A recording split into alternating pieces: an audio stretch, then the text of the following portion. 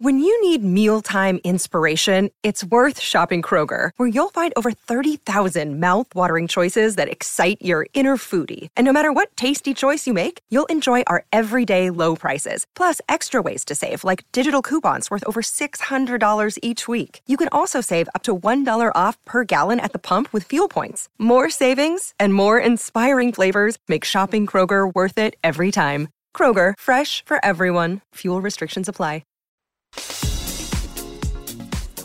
This is A's Cast Live, your comprehensive look at the Oakland Athletics. Drive to deep center field. Going back, Hernandez at the track, right to the wall.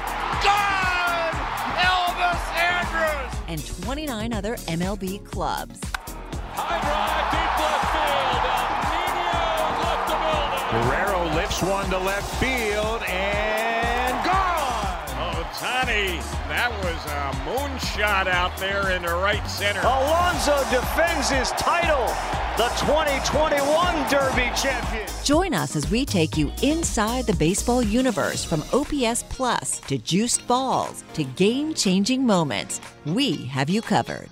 Spend your afternoon with us next from the town, only on A's Cast Live. Here's Chris Townsend. Good afternoon, everybody. Welcome to A's Cast Live. As we have had a day off, we have recharged. We are ready to rock as the Oakland Athletics are heading to, well, they're already there, starting a series against the Atlanta Braves down in hot Atlanta, something we don't see too often. And obviously, when taking on the Braves, you got a lot of ex-A's. You got a lot of ex-A's hanging around. You got Matt Olson. That will be kind of for our fan base, been watching the A's now for the X amount of years. But for the older fans, you got a guy like Walter Weiss that is with the Atlanta Braves on their staff, and somebody you're going to hear today, near and dear to the A's, and will always be a part of the A's family, with Walt Weiss, with Matt Olson. The great Ron Washington is going to be with us today. We got a chance. Wash is always so good. Whenever the commander asks him to come on, always gives us his time, whether it's A's related or, the Braves going through their historic run last year, winning the World Series. Cody, you contacted him multiple times, and he came on with us. Same with Walt Weiss, and their time here in Oakland was magical, and they never forget it. And Wash went out into the dugout, left the clubhouse early, because when we talked to him was what time was it? It would have been 11:30 for us, but it was 2:30 for him. So that would have been way before BP. 5 hours before the game, so a couple hours before BP for sure. So we got a chance to talk to Wash. Going to be great. Here's what we got going today here on A's Cast Live. My old college coach, the Hall of Famer Sam Piraro, was my head coach at San Jose State. Recently just put into another Hall of Fame. We got how many Hall of Fames is this guy in now? It's unbelievable. So as college baseball is heading to the Super Regionals, then, of course, to Omaha for the College World Series, and then we have a combine that's going to be going on in San Diego. Stuff to get into with Coach and what's going on in amateur baseball. We just celebrated the 1972 World Series A's. I was very fortunate enough to MC the event with the players and the season ticket holders. That was really special. It's magical. You bring those guys back, and you're standing next to a Hall of Famer. To your left was Raleigh Fingers, and you look down, it's Vida Blue. It's like these stars from the past, and reliving their greatness, as the A's and the Yankees are the only two teams to have ever won a World Series at least 3 times in a row. Yankees have done it multiple times. A's have done it once. That's it in baseball. And you can't win 3 in a row unless you win number 1. And celebrating these guys while we still have quite a few of them still alive is great on the organization and was a lot of fun. And the love that these guys, because they're all mid-70s, Campy's 82, something like that. Yeah, I mean, early 80s now. These guys still have this brotherhood with each other, this love for each other, and they still have the stories. And Vida off the air was talking about how getting on the bus and coming on the bus on the way. Vida was talking about from the hotel, getting on the bus, coming over to the Coliseum, some stories that they were telling. Of course, there's wives and kids on the bus. They're like, whoa, whoa, whoa. Some things you can't say. Well, some things you can't say, some things you can. But that was funny. And it was cool being a part of that and talking to these guys. You'll hear my interview with the World Series MVP of 1972, a grade A, Gene Tenace, at 2 o'clock. And then Wash at 2:30. So we're early. We're on the East Coast now.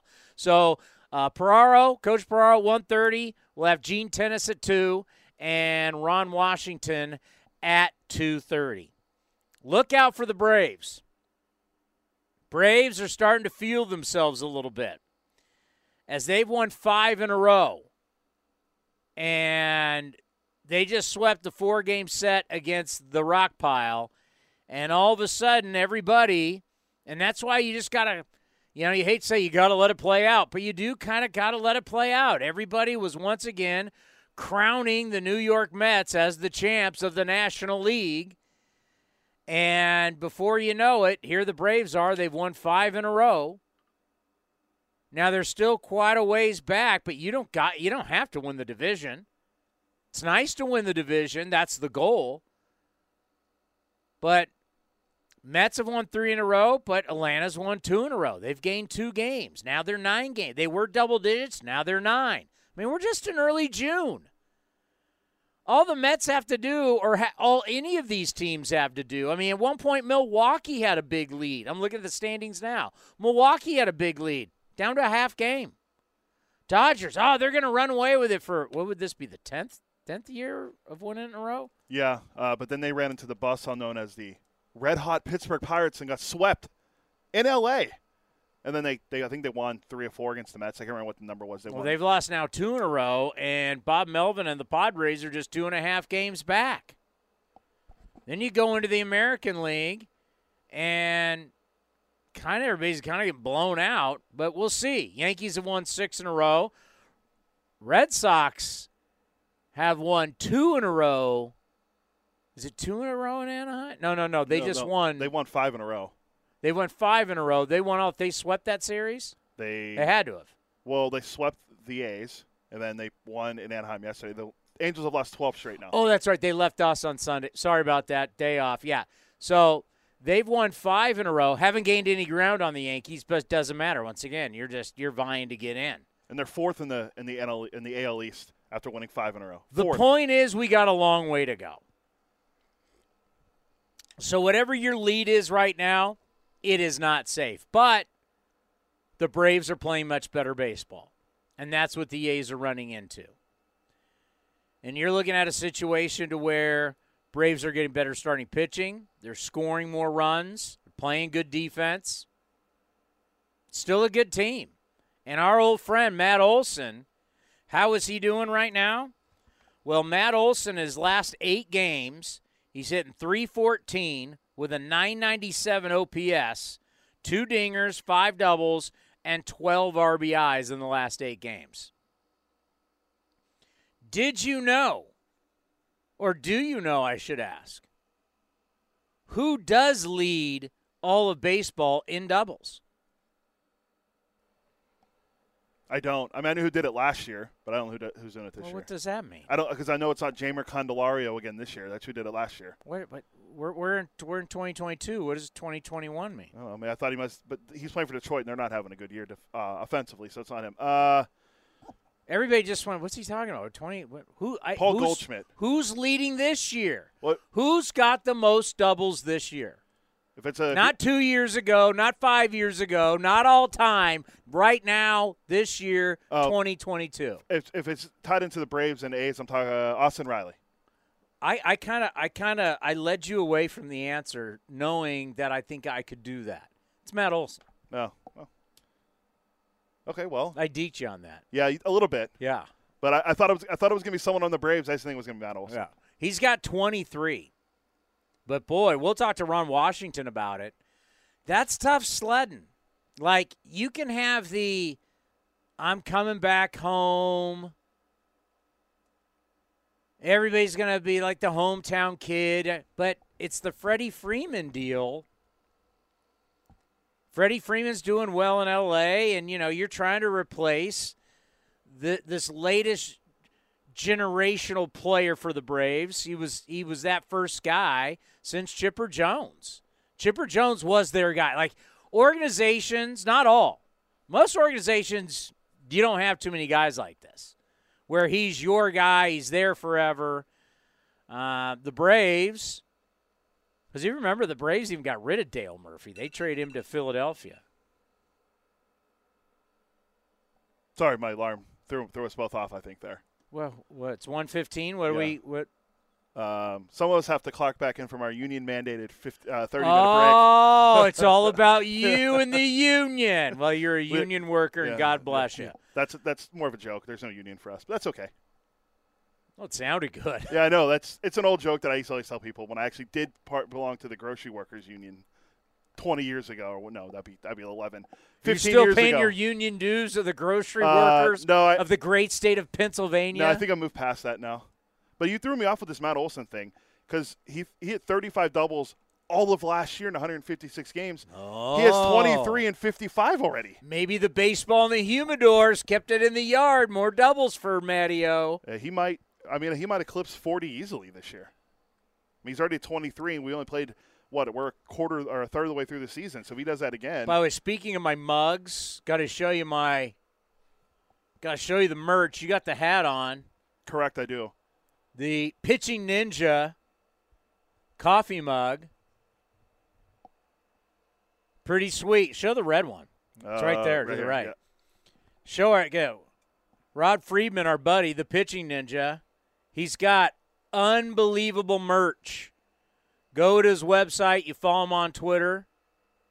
His merch is legit. Look at the hat. The hat's sick. I love the hat, and the other piece that we're representing today is shout out to minor leagues, the Lansing Lug Nuts with the A's logo right here. This is a big couple days for somebody when it comes to that. Do you know who that is? The minor leagues? Minor league broadcaster coming up. There's two of them. There's only one that matters to me. Is that the great Bob Hards? And why is that? I don't know. I'm following the advice you told me. I don't know. What are you wearing? A Lansing Lug Nut shirt? Stockton's weighed in. Stockton in the house. Do you own? I don't have any Rockhound gear. Yeah, I don't either. Where is Bob Hards? Where is he? What's he doing for A's Cast Live? We should probably talk to him. Or Bobby Crosby. He's a friend of the program. He's the manager. I can't ask the manager. He could talk to Bob for us and tell Bob Bob Hards, you're on the board. You're everybody else. You get represented. I can pull out Stockton Ports. I can do Lansing Lug Nuts. I support our minor league system. They got to support us back. Where's the merch? Bob Hards, you're on the board. And Bob's actually calling the game today and tomorrow in Atlanta with Vinny. That's what I'm saying. Today's going to be like, hey, I'm looking at the lug nuts right here. Shout out Jesse Goldberg-Strassler, who gave us the lug nuts gear. He will be calling the series next week in Boston with Vince. And he'll get the love. Yeah. I had the Port shirt on the other day on the field, supporting the great Stockton Ports. The great Alex Jensen, who mooched off me all of last week. I love being boarding for him. But it was good to see him and his wonderful soon-to-be wife. And you like throwing him under the bus. Yeah. So he's not here, of course. So we're going to talk to Ron Washington about it. I mean, it can't be easy for Matt Olson to replace Freddie Freeman. I mean, Freddie Freeman was this generation's Chipper Jones. That's kind of hard to say, Nick, because it doesn't seem like Chipper Jones is that old. But how many organizations have that guy that, you know what, he was here his entire career. He's Mr. Brave. Chipper Jones was Mr. Brave. What? Hold on. Wait a minute. Wow. I heard this, and you know what? For all of you people who when we bring on the Mad Dog and Chris Russo, and you go, I love Russo. Russo is a Hall of Famer, Chris Russo is one of the greatest radio personalities, just not sports, but all time. He's in the Radio Hall of Fame. He mentioned this. I brought it up after, crediting Chris Russo, and this has gone down. This is no joke, because normally we're joking on just about everything. True. It's the entertainment business. Yeah. This is serious.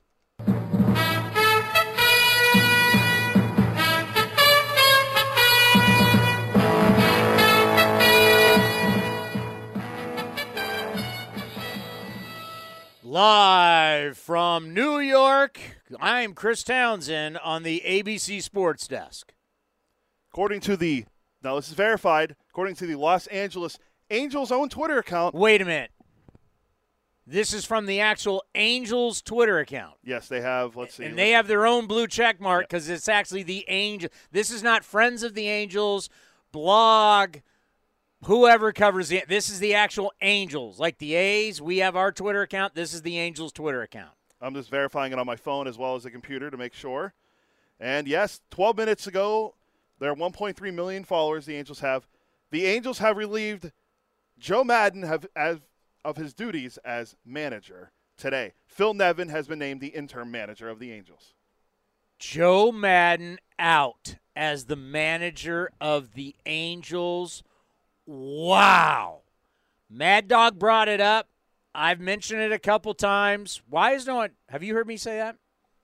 Not about Madden. I said it in postgame, and I credited Mad Dog going, Mad Dog brought it up, and that was an interesting point. Why is no one talking about this? If you're going to have Joe Girardi fired in Philadelphia, you're on a complete nosedive if you're the Angels. 12 in a row. You've lost 12 in a row. Is that any good? I mean, it's horrific. Trout was on an 0 for 26 slide until he got a hit, or skid until he got a hit last night. I mean, that's not good. The best player in the sport was struggling. His batting average dropped to like 276 or something like that. Let me give you some numbers, okay? And I wasn't going to, I didn't think we'd go over these, but these numbers are now. Here we go. It's called a pivot, folks. The Halos have been outscored during their 12-game losing streak 78-35.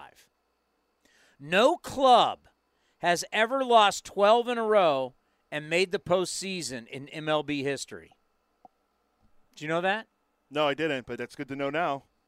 The Angels have gone 200 consecutive at-bats without a home run.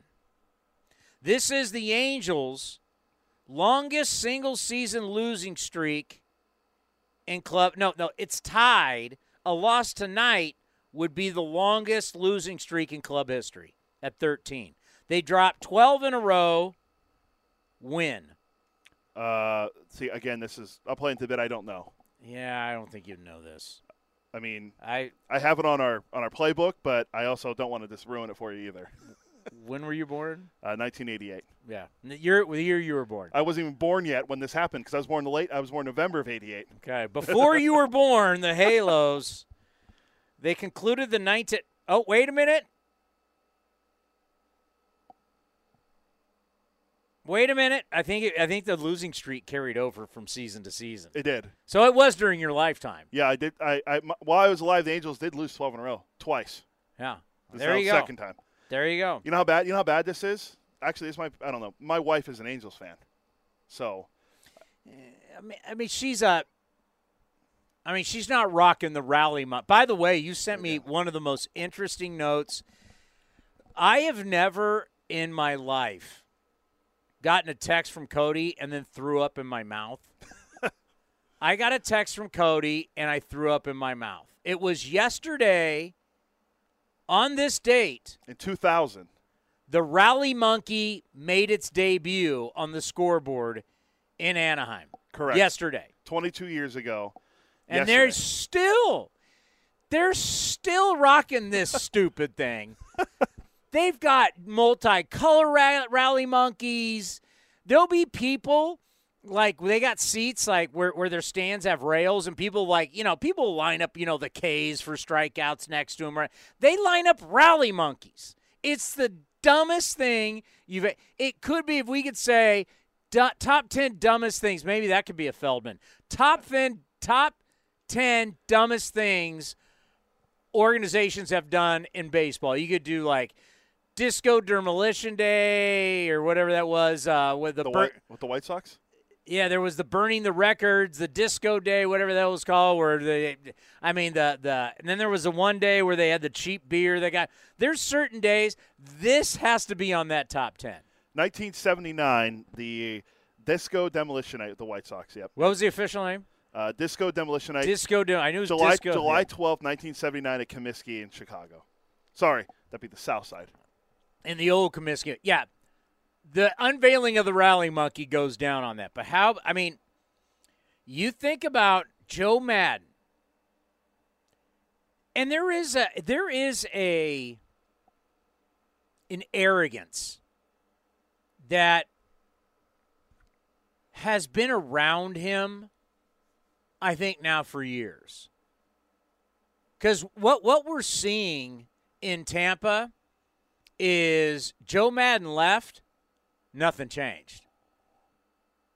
Like Kevin Cash has kept that ball rolling. That's our good friend Kevin Cash. That's good friend Kevin Cash from Sacramento, right? Kevin Cash?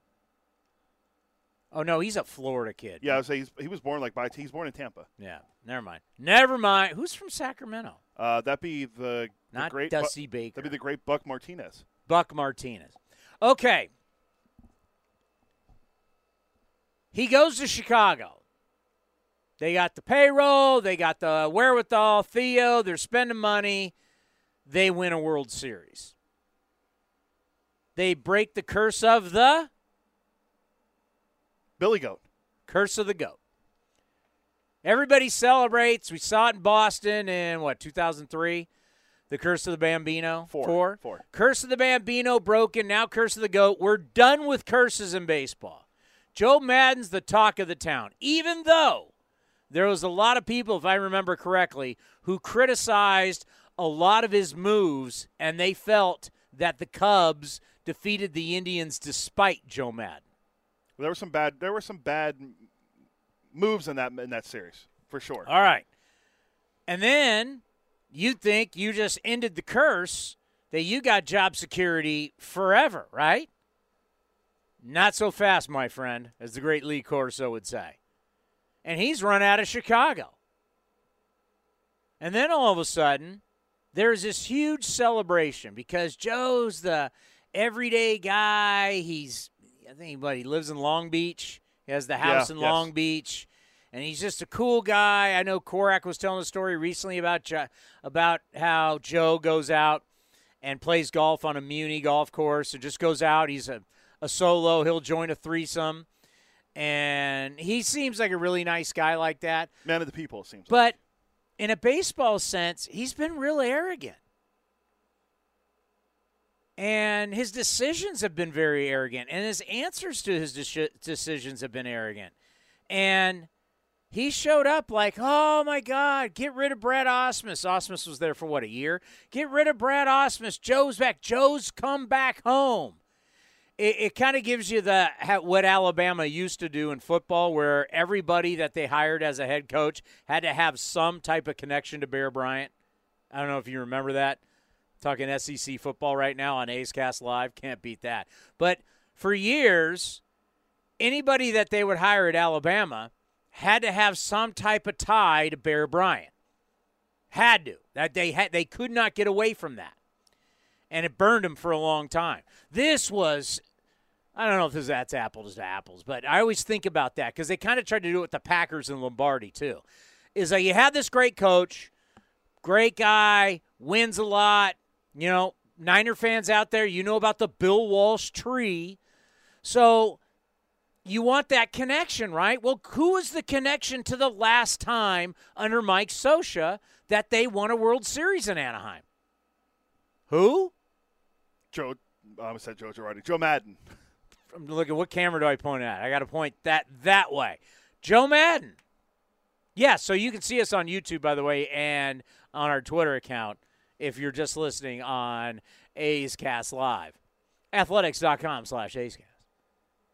He was the connection.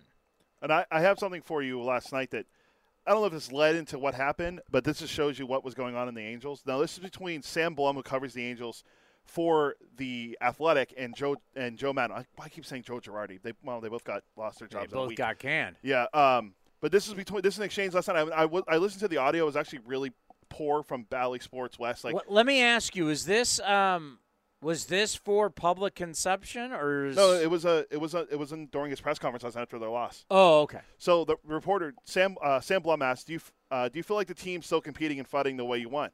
Maddon said, "What do you think?" Blum responded, "I mean, you've lost 12 in a row, Maddon, but you've asked a different question. What do you think?" And then Blum responded, "I'm asking what you think." And then Maddon went on by saying, "Are you asking we're not competing?" And then the reporter said, "I'm not saying that. I'm curious if you think so." And then Maddon responded, "Well, you must be thinking that if you ask the question." And then, "Well, I'm not the manager, but you guys have lost 12 in a row. I think that's a fair question." Then the Angels PR asked them to move on from the back and forth. Blum said, "He's asking me questions." Maddon said, "I am."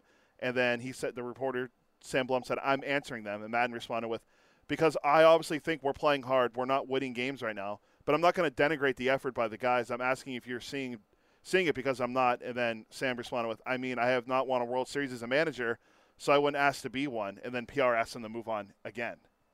And that was it. It was and Maddon was snippy with him a little bit. If you have to watch the body language and how he responded, 12 in a row is a big deal. They have a minus 43 run differential during this losing streak. Minus 43 with Trout and Ohtani in your lineup. Now, I think Rendon's hurt again, isn't he? Rendon is hurt. He's on the IL. Ohtani's hitting 171 over the last 13 games. Ohtani, if you want me to go into it later on, Ohtani is a blessing and a curse. I've been saying this. You're building your team around a guy who you're not sure, even to this day, what his work schedule should be. Yeah, they're still running out the six-man rotation. Yeah, you're running out a six-man rotation. Finally, you decided to start playing him every day. I mean, he is a marvelous talent, but you're still struggling to figure out, okay, what are we going to do? And, the six-man rotation, is that working? I mean, we went from a four-man to a five-man, now to a six-man. You need six starters? How many pitchers do you need? It's not working. And that was the question. Go ahead, call Coach. Okay. And that's the question. How are you going to get 27 outs? You're going to tell me about how great your offense is. How are you going to get 27 outs? Ron Washington's going to tell you pitching and defense. This next guy's going to tell you pitching and defense. I mean, it's how are you going to win if you just can't get your pitching together? And how are you going to get your pitching together if you've got a six-man rotation? And what happens if someone gets hurt inside that six-man rotation? Now you got to go find another guy. I mean, it's the amount of guys you got to find. There's not enough pitchers in the world. There's just not. And they're also now. But Maddon, by the way, what was the thing where he walked? Who did he walk? He walked Seager? Seager, yes. He walked Seager. What was the explanation? It was an arrogant explanation, and it was just this, he has just felt like he's bulletproof. Well, and it's leadership. Have you felt great leadership by Joe Maddon since he went to Anaheim? I can't say Chicago. I mean, as much as you think I'm living in the central of this country and I'm all into the NL Central, I wasn't living in the NL Central when Joe Maddon was the manager of the Chicago Cubs. I would say no, he hasn't. And the reason I say that is how many winning seasons have they had? None. Exactly. And now I know their pitching hasn't been there. Okay, coach is ready. But they also hired a guy from the front office to be their bench coach, Ray Montgomery, who a lot of people think will eventually be the manager of the team. Oh, Phil Nevin's the manager now. Yeah, interim manager for now. Which, by the way, if they play well, I mean, there's been a lot. I mean, Phil Nevin was here on the Giants staff. He was on the Yankees staff, and there's a lot of people who felt that Phil Nevin would at some point be a big league manager, and he now is. How about a man who coached against Phil Nevin back in the day and knows so much about our great game of baseball. He's a Northern California baseball legend, the Hall of Famer, the former head coach of the San Jose State Spartans. The great Sam Piraro is with us on A's Cast Live. Coach, how are you? Chris, it's great to hear your voice. I have been enjoying watching you on TV and listening to you, and you're a real fan favorite of my friends, and so I'm real proud of the work you're doing. Great to talk to you. By the way, when we were talking about you earlier in the show, I seriously, I've known you my entire adult life. I literally cannot keep up with how many Hall of Fames you're in. How many Hall of Fames are you in now after going into the mix? Because a lot, before San Jose State, people might not know this, but you won championships at Mission College at the community college level. You went into the Mission College Hall of Fame. How many Hall of Fames are you in now?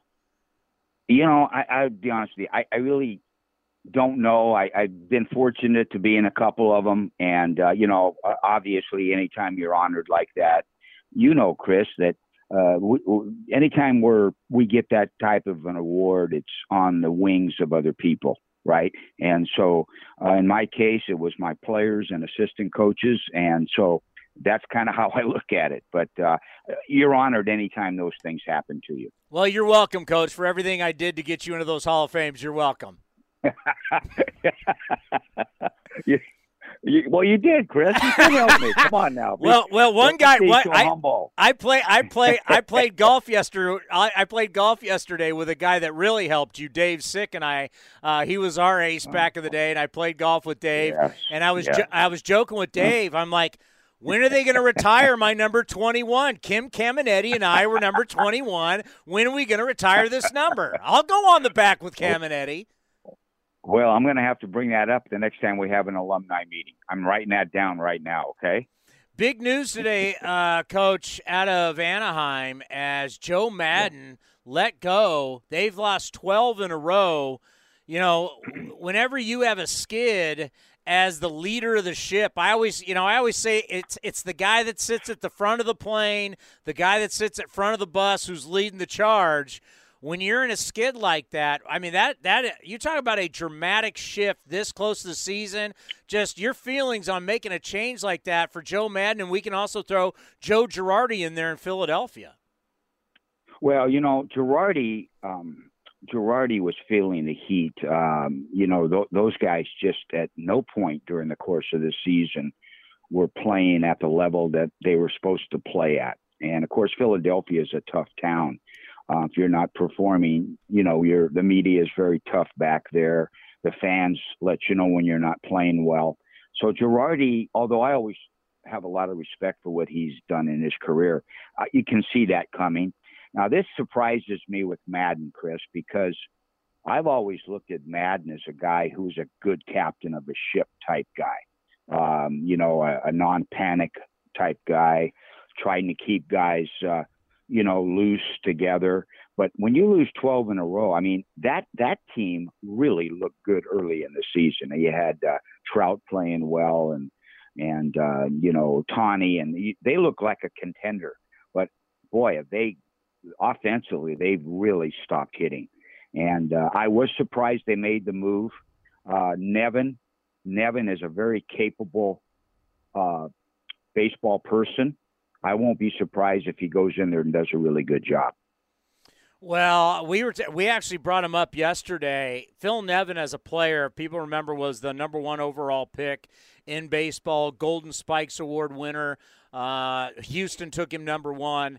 And I remember when we were taking on Phil Nevin and Cal State Fullerton at our yard, San Jose Muni, and back then San Jose Muni was a pitcher's park. It was tough to hit a lot of home runs there. And this guy, he was the first one to wear Oakley sunglasses. I remember big leaguers were making fun of him. Next thing you know, everybody was wearing them. But he took the greatest BP I had ever seen, and you're sitting there and you went, that's what a big leaguer looks like. You knew right then, like, this guy's a big leaguer. So, and remember, Coach, too, Nevin was the field goal kicker for the Cal State Fullerton football team, too.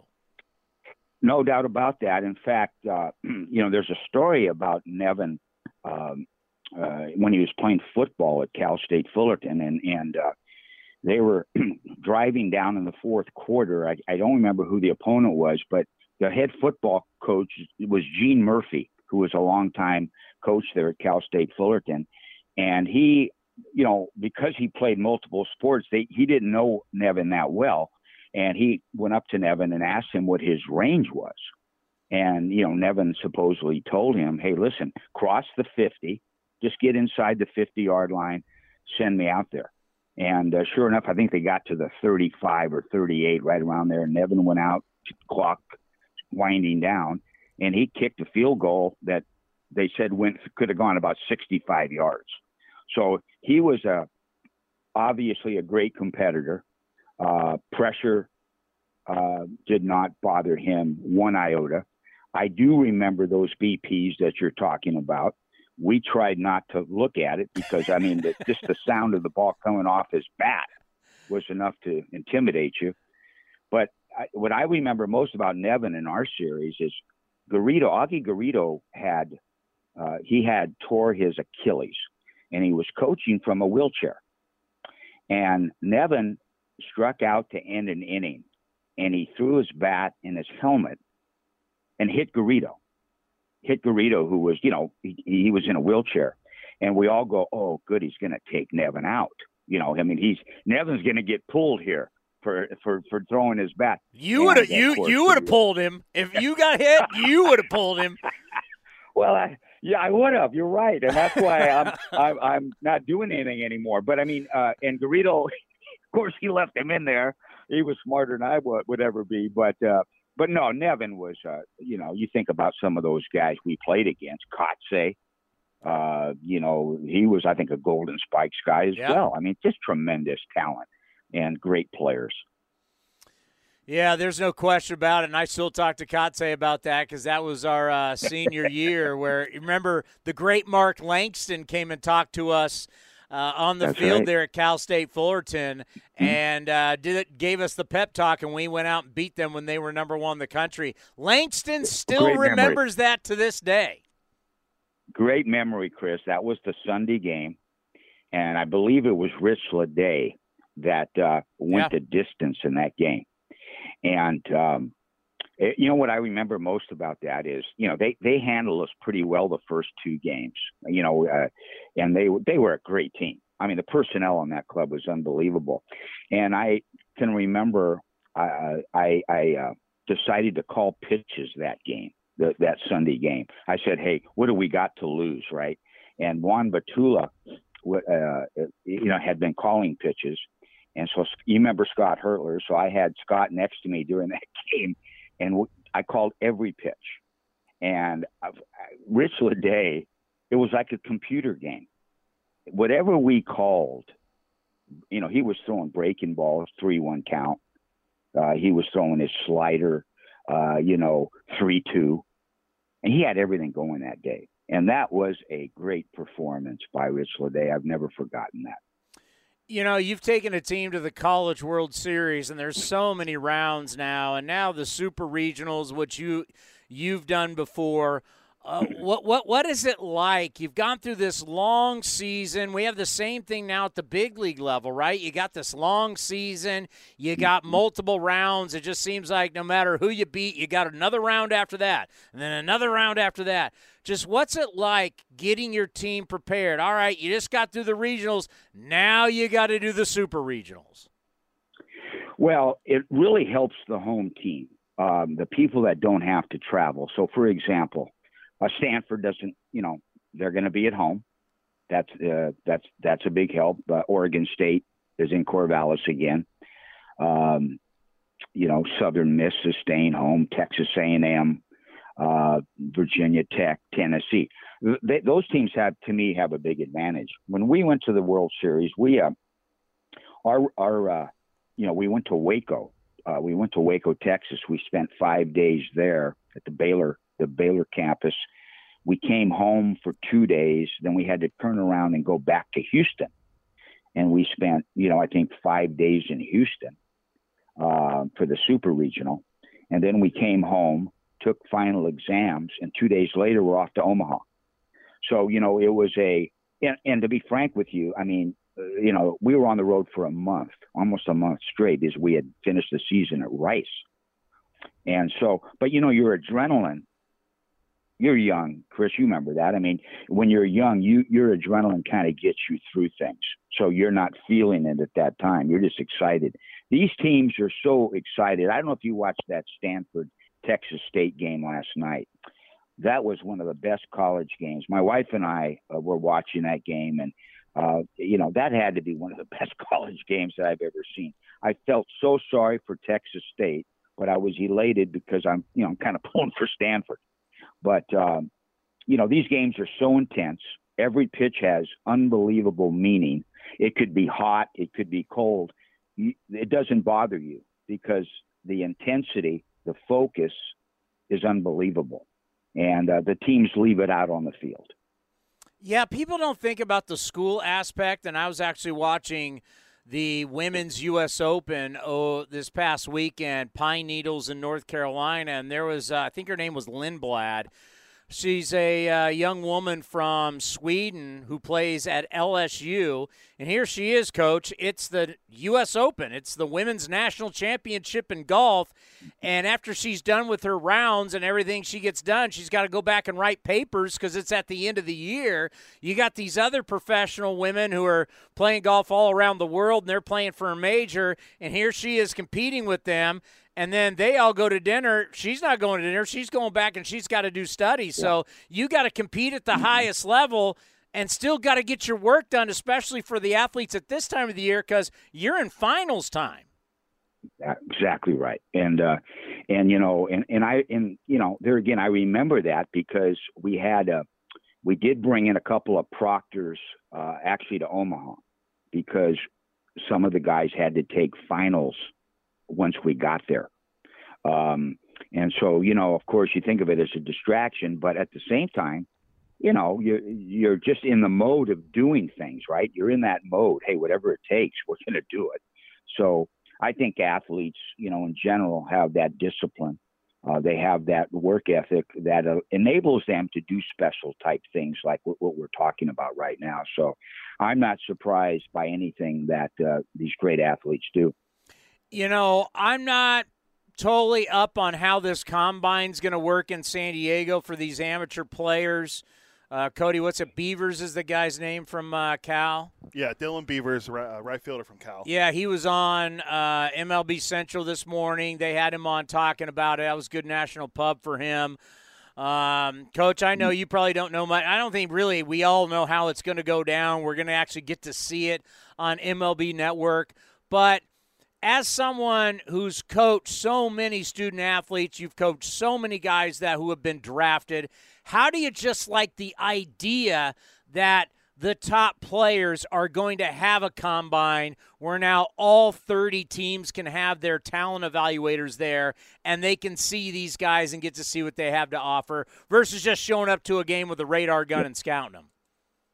Well, I think it's going to be obviously from an evaluation standpoint, it's going to be really good for those people, and I think there again, these are all top players that we're talking about. They're not intimidated by that type of environment. In fact, I think some of them thrive even more. You've probably played with guys, Chris, that if they knew a scout was coming to practice or to a game to watch a game, in their minds, they were coming to see them. It was, hey, this is my opportunity to present my skill set. So I think it's great for the evaluators because they're firsthand. They get a chance to focus in and watch every little thing they do, not just what they're doing on the field, but watch them in between. When they're not necessarily hitting or fielding. I know when we recruited, Chris, one of the things we used to do is we'd like to watch. We try to get there early and watch these guys before practice, before a game. What was their routine? What were they doing? Were they helping out, setting the field up, for example? Were they dressed appropriately? How did they, what was their body language? What did it look like? So this is giving these evaluators opportunities, not just watching them perform, but getting an idea maybe how they interact with each other and how they, go about their business from a personal standpoint. Well, how about this? And Cody, I can't remember when we went over this, but it was Billy Beane and Farhan Zaidi didn't go see Mike Trout because the weather was bad in New Jersey, and there was this reputation of all these top guys. If it wasn't Al Leiter or his brother, everybody else who came out of New Jersey wasn't very good, right? So these guys would get drafted high, and they weren't very good. So it was bad weather. Bean and Farhan went, we don't need to see this guy. And they ended up taking Grant Green out of USC. I don't know, Grant Green or Trout. So, I mean, think about that, Coach. How many people didn't want to go to New Jersey to see Mike Trout because guys normally from Jersey aren't that great? But if Trout would have gone to a combine, maybe the draft Trout may not be an Angel. Well, obviously the track record of Bean and Zaidi is pretty good. But it's any intel that you get. And I always tell this story, Doug Thurman, when he was my recruiting coordinator, now with the Mets, now with the Mets, he's done very well for himself. And, he, after practice on a Saturday, he said, "Coach, listen, we need to go to Pleasanton tomorrow. And there's a shortstop who's a football player. He's a quarterback. His season's over with now. He's going to start working out. And I got an inside tip that he's going to be taking ground balls and nobody's going to be there. So, let's get down there tomorrow morning and see if we can get a head start on this guy." And I said, "Oh, that sounded great." So as we start pulling in to the facility, the high school that he was at, there wasn't a parking spot to be found. Okay. It was supposed to be a top secret workout. There must have been 500 people there. And to make a long story short, it was Brandon Crawford. Okay. Of course, he signed with UCLA. Hell, we couldn't even get in the stadium. We couldn't, and we got there early. But my point is that intel comes out when there is word of a good player somewhere, you'll get in your car or getting on a plane, and you'll do whatever you got to do to go see that person, because that may be the difference maker in your program. And of course, Crawford, and we did see Crawford work out, and it was mind-boggling. It was really mind-boggling. We just were looking at each other, go, this guy's been playing football the whole season, and here he is first day, and he's taking angles on balls that it's like, oh my God. And he went to UCLA, did very well there, and he's still playing at a high level. So, nothing surprises me anymore. You can't get every guy, but when you get a lead on something, you do have to follow up on it if possible. Not only have you had a great career as a head coach in college baseball here in Northern California, you're also a baseball historian here. And to think about how much you love the game, how much you love both teams, the A's and the Giants. We just celebrated, and I got to be the MC and the Q&A with the season ticket holders of the 1972 team. Coach, when you think back of 72, 73, 74, the A's come over from Kansas City. They have this collection, nucleus of young players that then blossoms into one of the greatest runs in the history of the game. When you think back of 72 and the other two teams, what do you think about when you think of the A's? Well, first of all, I think of my roommate, who was Charlie Finley's intern, okay? And he got us tickets to some of those games. And believe it or not, they weren't sellouts. Okay, they weren't sellouts. So we got a chance to go to the games. He cut out home plate. He in his room, he had home plate. He cut it out of the Coliseum. No, we watched those A's games. I love the A's. I mean, I was a Dick Williams fan. I thought Dick Williams was a great manager. That team they had were scrappy type players. I mean, Sal Bando didn't come to that affair. I was surprised. He was captain of the A's back then, Chris. He was their team captain. And all those guys came up together. You know, they played Rudy, Bando, Jackson, Fingers, Dave Duncan, Dick Greena. You know, they all came up through the minor league system. Finley takes a lot of heat for things that he did, but he did a lot of good things. He built that A's team. He was a pretty good scout. He was a talent scout as well. He signed Vida Blue. He saw Vida Blue pitch. He only needed to see him one time. He saw Catfish Hunter pitch. So Finley, to me, is underrated in terms of, you know, what he did to build that run. But it was disappointing to see it break up when they lost Hunter. I think it was 75 because of a contract dispute. Of course, that prevented them from going on, and they could have maybe won 4 or 5 in a row. I'm not kidding you. To me, they were that good. They won the 3 in a row. I think they could have won 2 more. Yeah, not shocked. I mean, they were just entering their 30s, so they had a little more run. You got one for Coach Cody on the way out of here? Not really. I think we hit everything we wanted. Did you get everything you needed out of Coach Piraro? I think so, yeah. I was at that Stanford game last night. It was incredible for Texas State to go up 2 runs in the 9th, and then Stanford hit back-to-back home runs, the tie it in the bottom of the 9th, and then a freshman walks it off with a single in advance to the Super Regionals this weekend against UConn. It was a great college baseball game. I'm telling you what, and on TV they really focused on that. Texas State, they stayed in that dugout a long time, and they panned in on that dugout, and the coach they were together talking, and he was crying. I almost started crying watching him cry because I could almost figure out what he was telling those guys. They laid it on the line for him. They played their guts out. They probably deserved to win. You know, if they would have won that game, they're hosting that Super Regional. They're thinking, hey, we're going to Omaha here. So Stanford took it away in a cruel fashion. And we all know this. Chris, you know this. Baseball can be a cruel game. It can be a cruel game. But it's still the best game out there. And, you can't get enough of it. Yeah, let's just not do it in 3.5 hours every night. I'm with you, Chris. Remember this. The starting pitchers, there's too many. It used to be in the old days, it was a 2-hour and 15-minute game because the starting pitcher went the whole way, and the hitters weren't running the counts like they do now. You had a lot of first pitch hitting back then.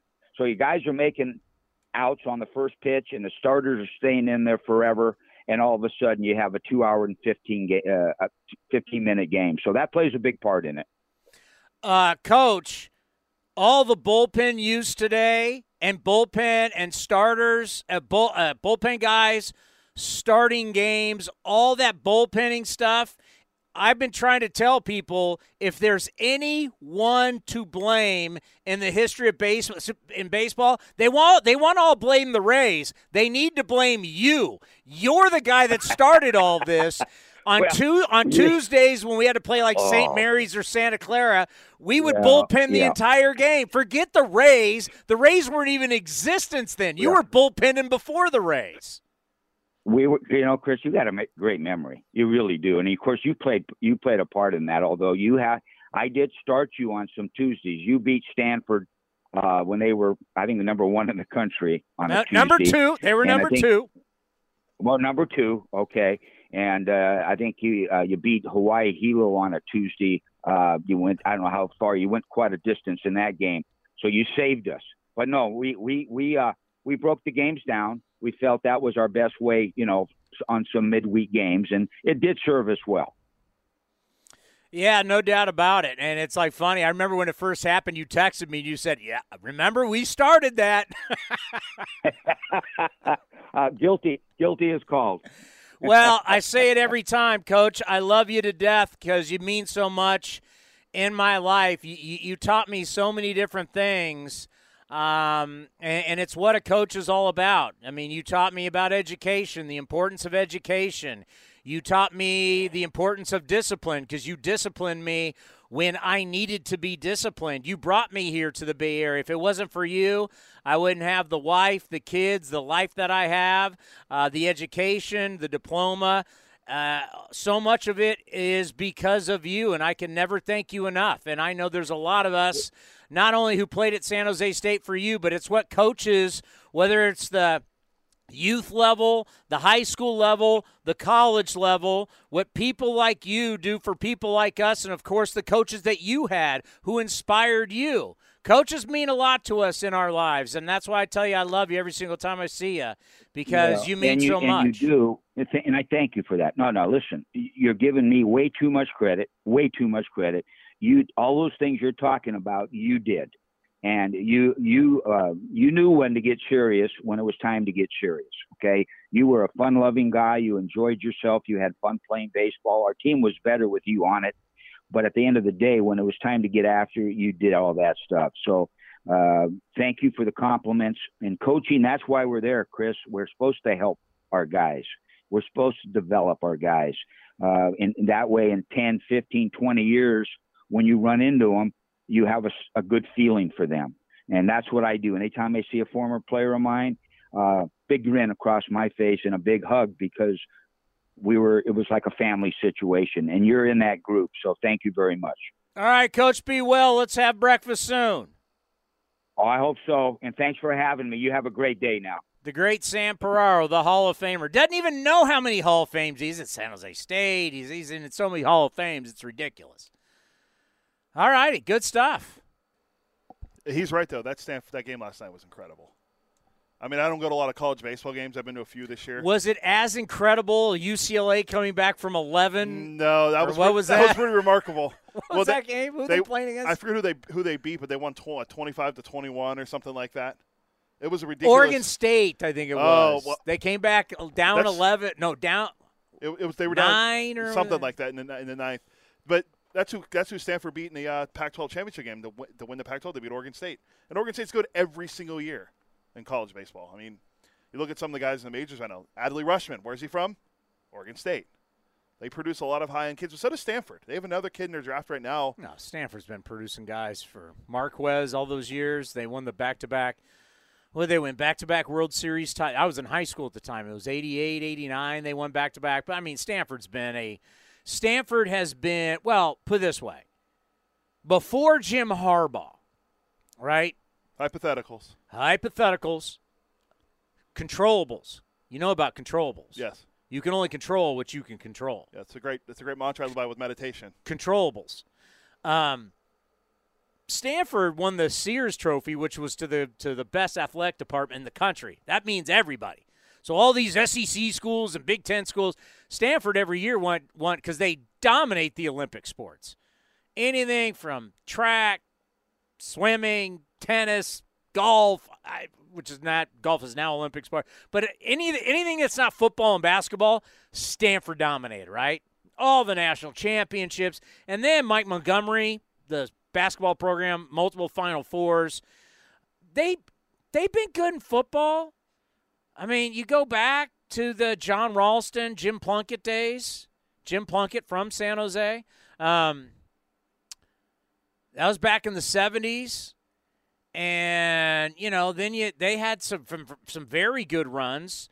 And a guy that I played golf with quite a bit, Tyrone Willingham, if you remember that. Walsh came back again. But it was Harbaugh got him on the map. Harbaugh got him into BCS games when we had BCS games.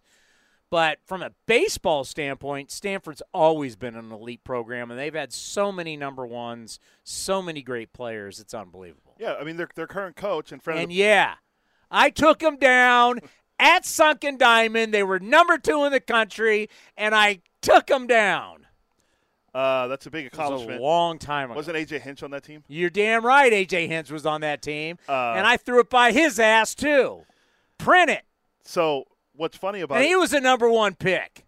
At David Esker's the head coach, the former Cal Bear, but also I'll go after. No. Esker was on the World Series team in '87, and they won back-to-back years in '88 as well.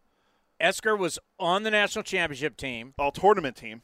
coached at Stanford, then went and became the head coach at Cal, and now is back at Stanford. That's not right. You can't go like, I played at Alabama, I coached at Alabama, and then I went and coached Auburn, and then I'm now back at Alabama. You can't go Ohio State, Michigan, back to Ohio State. Whoa. Shots fired there. You can't do that. Yeah. He's done that. Yeah, he's done a great job. I mean, we've seen numerous guys come through the A's that were from the Cal team with the World Series team. Well, Mark Hanna was there the year before, but Marcus Semien was on that team. And by the way, it at one point, I know I got to be pro Bay Area guy, but if you go back to my roots, no, I don't like Cal or Stanford. Don't like Santa Clara or St. Mary's either. Played against them all. It was nauseating how much Cal we had. Let's be honest. Yeah. Melvin, Canna, Semien. I'll even throw Joe Stiglitz in there. I mean, everywhere you went, it was Cal. Dalton Jeffrey still. This is before Dalton. Oh, yeah. I'm trying to think if there's anyone. Yeah. Who else? It just seemed like we had, like, everybody was from, like, the only non-Cal people was Susan Slessor, Stanford, and I was San Jose State. And Brody Brazil, but Brody a lot studios. He wasn't around. Piscotty showed up. He's a Stanford guy. So that helped even out some stuff. Jed's a Stanford guy. Are we forgetting anyone else that's Bay Area related? Sam Fold, Stanford? Yes. It's another one. Everybody remembers Sam Fold? Isn't he the Phillies GM now? Is he a GM? I think he's the GM of the Phillies.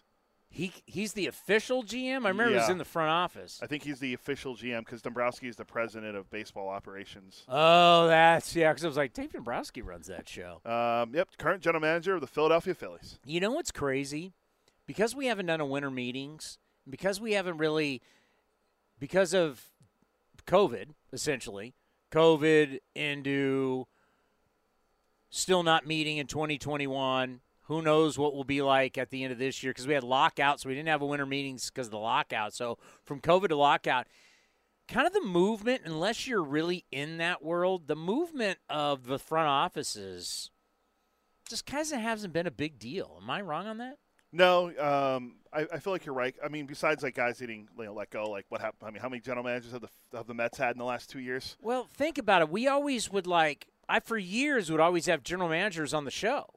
That was like a big deal. That's the general manager, but like we haven't and you'd see them at the winter meetings, and there they are. It's like we haven't gotten together as an industry in so long. Yeah. Because we saw Sam Fold in San Diego. I went up, said hello to him. San Diego was the last winter meetings for baseball. Would have been December 2019. Yep, correct. Because then the virus was hitting at the time, but the virus then would in 2020. Yeah, we saw Sam Fold down there. Saw Farhan as he was making a trade, we saw him. Farhan was making a deal, and literally big league dust. Cap. Did Kapler come on with us before or after? And what was the deal? I don't even remember. Oh, it was when they traded. They traded away Zach Cozart, who was owed a ton of money to the Angels, and the Angels gave up Will Wilson, who was their first-round pick just a few months prior. Crazy. Yeah. But you really don't see that happen very often. We were feet away because at that point we were only streaming at the time. Now we can say we're on video. We were down there. Our booth was right next to the Yes Network. And when it got announced that Garrett Cole, we were right there when Garrett Cole, it was announced. We were right next to the Yes people. And that's when, as much as Cody wants to get on my friends from New York, because there was another MLB Now. You know we love MLB Network. MLB Now did a whole thing on Aaron Judge today. And, of course, it's all the New York-centric stuff. They're a different level. Like, when you go down to the winter meetings, there's only one team, that has a full television set right next to A's Cast Live. We're the only – the Padres station was there, and the only reason they were there was because it was a home game for them. We were the only other – so that's one team. They're the home team. So I really don't think they count, but they were there. We were the only other team. Us and the Yankees. We were the only road teams that were there doing a full-on thing. It was the A's and the Yankees. We had A's Cast Live. They had a full television set. we had our thing like you see here. We had our thing in A's Cast, and we had our deal, and we're there. They had a legitimate television set inside this convention center. It was the full-on Yes Network thing. It was all the cameras. It was all the lights. They had they have like 6 personalities there? Yeah. It was like, well, they're the Yankees. You know what it showed you? It's the Yankees and everybody else. I think I saw Aaron Boone go on there more than some of the analysts did. Aaron Boone was on there every day. Yeah, the manager of the Yankees, he better show up. Well, because remember, the Yankees own the Yes Network. Yeah. They bought back in at that point. And, the manager of the Yankees, you can't even get managers to show up for local beat writers. You betcha, Aaron Boone. Because you know why? You know what the Yankees understand? Branding. Yankees understand branding. They understand what their brand means. It means money. So you know what they did? As Cody just said, we're going to pay all this money to have our shows live in San Diego. And they were on multiple times a day. They fired up the machine multiple times a day. Who was there? The old catcher. He played for the Padres. He played for the Giants. Flaherty. I think that's right. Jack Curry was there. Meredith Morakovitz was there. There's a bunch of them there, right? They fired up that Yes Network step multiple. We'd be sitting there, and they'd fire. The lights went on, the camera and everything. It's the Yes Network. And you're right. You think Aaron Boone wanted to keep going out there to do it? You got managers and general managers and all these people who do not want to talk to the people who are there covering their team, because everybody's beat writers are there. Everybody's there. They're in the lobby. They're trying to get the stories. You bet your tushy Aaron Boone came out every day to talk to the Yes Network, because they get it. Because the Yankee brand is being watched worldwide. And guess what? You're the manager of the Yankees. You better get your ass up on that set, and you better dance every day. Get up there and perform. Let's go. This is a performance. This is a machine. We're at the winter meetings, making deals, what's going on. Because the first couple times, because that was – I don't even know why you got me all fired up. Plus the coffee's kicking in. The cold deal was late in the meetings. Yeah. So they're bringing on Aaron Boone every day, going, "What's going on? What's going on? What's going on?" I mean, he had nothing to say, and they still brought him. That's where I have the ultimate respect for the Yankees. The Yankees are like a football team. They're like an NFL team. NFL team is always pumping out news every day. Yankees pump out news every day. Everybody else wants nothing to do with their media when they're at the winter meetings. They avoid them like the plague. The Yankees, everybody's getting on that Yes Network set. Where's the winter meetings coming up this year? Do you know? I'd have to look. How much you want to bet the Yes Network will be there? Oh, they'll be there. How much you want to bet there'll be at least 15 Yankee writers there? Well, this is a big one, too, because they could lose Aaron Judge this offseason. Ooh. Maybe it says the winter meetings will be held in San Diego. We're going back? That's easy. Because what was the one I was worried about? Well, the one was in Dallas. It was the 2021 was supposed to be in Dallas. Then there was one in Nashville. Yeah, that would have been fun. Would have been fun. It's just much easier Southwest San Diego. Boom. This weekend, we honored the 1972 World Series champion Oakland Athletics. He was 25 years old. He wasn't known nationally, but after that World Series, everybody knew the name Gene Tenace. World Series MVP. I caught up with him after the festivities. So it's great to see you again. You look fantastic, and I got to think a celebration like this is so special to hang out with guys who mean so much to you. This is after 50 years. Yeah, it's good. It's nice to be standing upright, but it's good to see. We're missing a few guys, but they couldn't make it, and of course Bando, with his situation, is very disappointing and sad. But it's the guys that are here. It's fun to reminisce about some stuff back in those days.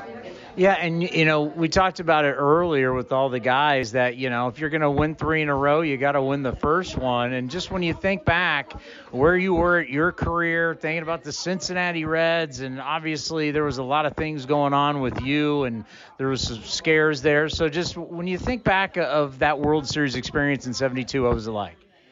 Well, it's a tremendous experience. Unfortunately for me, I was a backup catcher. I didn't become the regular catcher until middle of August. And then I don't know what happened with Duncan and Dick Williams, but anyway, he put me behind the plate, and the rest is pretty much history. But you get out there. I've been here in the bullpen as a backup catcher for 2 years with these guys, so I had a good idea, what we had, and then I just went out there and tried to do my job. Well, your job was pretty good. What was life like after beating the Cincinnati Reds and you having that huge series? It was pretty hectic, as far as going to different functions and banquets and the rubber chicken circuit. But, that was the main thing. It was the fact that it was really hectic because my phone never stopped ringing, which was a first for me. But it was kind of, I enjoyed it. And then, once it was over with, and then I got back to getting in shape and getting ready for spring training.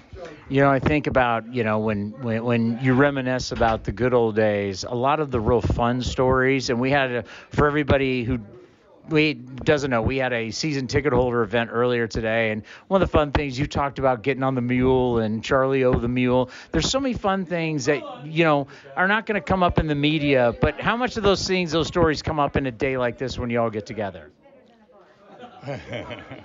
Quite often. But it's fun to be able to like Epstein talking about him and Reggie getting the scuffle there in Arlington, and the funny thing is, you look back on all those things and you go, wow, man. And I just happened to come back in the clubhouse when there was nobody in there. And I just happened to see it, and I just, took off and tried to do the best I could to break it up. But, yeah, just to sit around and reminisce about not only that, off the field stuff or in the clubhouse stuff, but the way we played as a group. And I think Steve up there said it best. We had our issues off the field, but once we got between the white lines, you would have never known we had a problem. I mean, it was just amazing how these guys could come together and play as one unit. The great answer is no comment when you get asked. Yeah, that's that's usually a big question is no comment. But you look back on it. I mean, when you talk about this ball club, we're the only organization. There's only one other organization that's done this. And of course, they've done it a few times. Was the Yankees, and then for us to do it, and nobody else has done it yet. It's mind-boggling. It gives you an idea how difficult it is to win. Not only win the one, that's tough enough, but to win 3 in a row. I mean, it's just unheard of. I mean, there's been organizations that won 2, like Cincinnati. When I was with Toronto, we won back-to-back. Yeah. As when I was there as a coach in 92, 93. Couldn't get that third one, though. That's how tough it is. I mean, the competition is that good, up here. Yeah, people don't realize it doesn't matter what sport it is. Like the Tampa Bay Lightning in the Stanley Cup final is trying to go for 3 in a row. I mean, just winning one, you can talk about a golfer, a tennis player winning one major, and you talk about winning multiple ones and doing it in back-to-back years is just unreal. But let's end on this because I want you to obviously have the time with all your buddies and all the families. You talked about catching this staff, and one thing our good friend Ray Fossey always talked to me about is that A's won championships because of pitching and defense. That's why you guys won. And you talk about this staff, just how special the pitching staff was and how it carried you guys. Well, it's the best staff, that I ever caught. And I played almost 15 years and with 3 other different organizations. I was with the Cardinals in '82. We had a nice club. We won that World Championship. But they couldn't compare. The pitching couldn't compare. But Ray's 100% right. Our strength was our pitching and defense. The thing about our defense is our pitching was good, really good, but our defense made him even better. And that's the best way I can describe our ball club because we thrived on pitching and defense. We only had one 300 hitter. That was Joe Rudy. But we had a lot of clutch hitting guys. I'm going to tell you, just love to grind out at bats and try to do whatever they could to, 2 out RBIs were amazing. We had Bando and Jackson and other guy up and down Epstein, up and down that lineup. Campy setting the table for these guys. Even Dick Green pitching in, at the bottom of the order. So, we had a club that, enjoyed winning. I called a group of guys, 25 guys with great makeup. Had a little talent, but had great makeup. And to me, makeup covers a lot of intangibles. Mental toughness. I don't think I've ever been on a club with 25 guys with mental toughness. These guys, there was no way that these guys felt like they were going to get beat by anybody. They were going to find a way to beat you. That's pretty much how it went with us. But our pitching was our strength. There's no question about it. And our defense, I don't think, got enough of credit because they were that good. And I'm surprised that they didn't get a lot of credit. Well, I'll tell you what, speaking of clutch, no one was more clutch than you in the 1972 World Series. You're an A's legend. It's always great to have you on the program and truly enjoy a moment like this because I know it means so much to you guys to get together because you are a bunch of brothers. Yeah, you got to enjoy. You don't know how many more of these you're going to have left. Yeah, that's real. And you hate to say it, but it's very obvious because one of the things that we talked with a lot of them about was about our beloved Ray Fosse, who would play with these guys and then 73 and 74. But, yeah, you're not kidding. I mean, these guys are happy to be alive. Sal Bando had a stroke. I believe that's what it was. Yeah, and I mean, they've lost a lot of their brothers. There's quite a few of the players from that team that have passed away. So, like they said, we don't know how many more of these. Like, is this going to happen again next year for 73 and then next year for 70, then the year after that for 74? I don't know. But, yeah, just the fact that every one of them said it too. So, tomorrow you're going to hear Vida. And then, I keep thinking today's Monday. So today's Tuesday. So Wednesday, Vida. Thursday, the Hall of Famer, Raleigh Fingers. Correct. So if you didn't hear him over the weekend, I played him in the A's Total Access show. So we're replaying him because odds are a lot of you didn't get to hear it. So Gene Tenace, the World Series MVP today. Tomorrow, Vida Blue. And then on Thursday, the Hall of Famer, one of the greatest pitchers of all time. Can make the case greatest reliever of all time. And that will be Raleigh Fingers on Thursday. And all three of them. But I got to be around all of them. But in the 3 interviews, they all talk about, hey, we're all, knock on wood, we're all here. This group's here right now, and they've lost some people, and it's sad, and they're happy, they're happy to be alive. Whether you're 75, 78, 82, guys are happy, they're happy to be recognized in their family and everything, but they're happy to be here and be able to still do this. And I thought it was, I think from Dave Cavill, Catherine Aker, everybody down, great job. Great job what we were able to do to celebrate these guys. I know it means a lot. Probably will always mean a lot, but I think as they get older, it just, it means something for them to see each other because otherwise these guys wouldn't see each other. It's true, and it was great actually getting to see a lot of these guys in person because I've never got a chance to meet them, and getting to meet Raleigh because we had that huge discussion. It was probably last year where we went on for like an hour discussing why we think Raleigh is a better reliever all time than the great Mariano Rivera. So it was great to meet Let's Raleigh. go on New York radio and do this. You think they would agree with us? They'd probably be like, who's Raleigh Fingers? We only know Mariano Rivera, John Wetland, and Aroldis Chapman, and now Clay Holmes. They only care about Yankee relievers. What about Goose Gossage? Only care about Yankee. Well, okay. He was pretty good, too. Oh, wow. Did I just throw you for a loop there? That's A's legend, Goose Gossage. Don't you forget. Were you there on Saturday? Yeah. What were you doing? I don't really remember you being there. Who do you think set up the interview with Raleigh? Oh, you went over and grabbed Raleigh? Yeah, Thanks. I talked to Raleigh. I put a nice video out on Twitter about Raleigh talking about going from. I got to go into the room with a bunch of them and get Gene Tenace while they're all sitting there hugging each other. I got to get Gene Tenace. You're getting Raleigh after he does a TV thing and he's by himself. Oh no, Raleigh didn't do TV just yet. But Vida's. I had to do the legwork. Vida's your good friend, so that was easy for you. Vida's wonderful. I can't get enough of Vida Blue. Vida Blue is he was cool then. He's cool now. You can't teach cool. He's the great Vida Blue. There's no getting around it. Even at 70, I don't know how old he is, Vida Blue's still the coolest guy in the room. Even he's like 75, 76. I probably should look it up. I'll give you this because our fans might not know this, but on this date in 1966, the A's drafted who the number 2 overall pick? Okay, am I going to do this for the third inning hit? If you want, why not? Yeah, because Vida, I aged Vida. Excuse me. Vida is 72. He's only 72. He said this multiple times, by the way, during the event on Saturday. I was the youngest player on the team.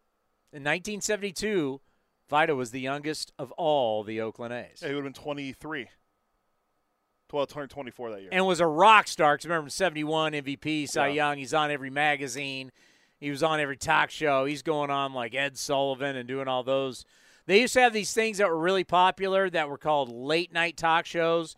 They still have them now, but nobody watches them. Wow, shots fired to Kimmel and Fallon and whoever else is on late. James Corbin. Is that his name? Corden? I don't know. I don't watch it. He's late. Yeah, that's true. What happened to the days of Conan O'Brien and Letterman? Johnny Carson. Yeah. David Letterman. You're thinking of Colbert. Who did I say? You didn't say Colbert. You said James Corden. He's late. He does the show. He's the guy that sings as car character. I know. He's late. Oh, he's not a part of the prime time. I forgot Colbert's on there. There's the prime time, then there's the guys who are on after the prime time guys. So your generation, you don't even know who Johnny Carson is. I do. You never even heard of him. He was some old guy on TV. Some old guy. Literally maybe the most popular television guy of all time. He hosted the Oscars, like back when people watched the Oscars. He hosted like 8 times. You know what's fun? His favorite guest? Every star was intimidated by Johnny Carson. Johnny Carson was the man. Do you know who one of his favorite guests of all time is? He had a lot, but go. The great Bob Uecker has been on there more times than most. 40-something times or something like that? It's incredible. Baseball broadcasters on there. Coming up next, we're heading to Hotlanta. We are going to talk to a great Oakland A, and will always be a great Oakland A. Just so happens right now is a nice, shiny World Series ring with the Atlanta Braves.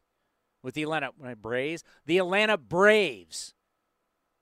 We're talking to our man Ron Washington next, right here on A's Cast Live. The Coliseum has gone by many names, but none better than the Last Dive Bar. Hi, everyone. Ken Korak here, and my friends at Last Dive Bar are helping us celebrate our longtime home. Last Dive Bar has the most unique merchandise for all Oakland baseball fans. T-shirts, sweatshirts, the Ray Fosse line, and my personal favorite, the lights have taken full effect. Visit their website at lastdivebar.com or follow them on social media at Last Dive Bar. All proceeds are invested back into the A's Community Fund and their affiliated charities. Go to lastdivebar.com. That's lastdivebar.com. A's Cast Live continues from the town. Here's Chris Townsend. All right, before we get to Wash, are you ready to promote? I am, and it's actually a pretty sweet hat. Now, we did the AAPI hat for May, but now we have the hat you're going to get on June 17th. Show your pride and celebrate Glenn Burke Pride Night at the ballpark on June 17th. $5 from every ticket sold will benefit the Oakland LGBTQ Center, whose mission is dedicated to enhancing and sustaining the well-being of the LGBTQ plus individuals, their families, and allies by providing educational, social, and health-related activities, programs, and services. Early arriving fans can get a commemorative Glenn Burke Pride Night hat presented by Gilead as the A's take on the Royals. Tickets are available at athletics.com/tickets. That's athletics.com/tickets. We want to thank Gilead for being the sponsor. I think it's a great-looking hat. The underbill is awesome, just like the AAPI hat we had. Wait a minute. I think we still have it in here, right? Yeah. That's a great thing about the new TV studio is we can have it all. And I'm going to say this, as someone that has been around a lot of freebies all my years working in baseball and in sports, These are actually really well made. No offense to all the old freebie hat makers, but they were terrible. This is one you're talking about right here. Yeah, that's the AAPI hat that was brought to us by Cal State East Bay. Yeah. The Pride Night hat. Dude, what freebie hat? I shouldn't say freebie hat. What hat you got with a ticket had this kind of bill? Like, they're well made. The old ones fell apart. You're like, kid would take them home. You'd wear them like one day to school and they'd be ripping. Yeah. These things are so well made. I mean, I'm not going to mention who makes them, but I'm going to say you're doing a great job. These are they're nice hats.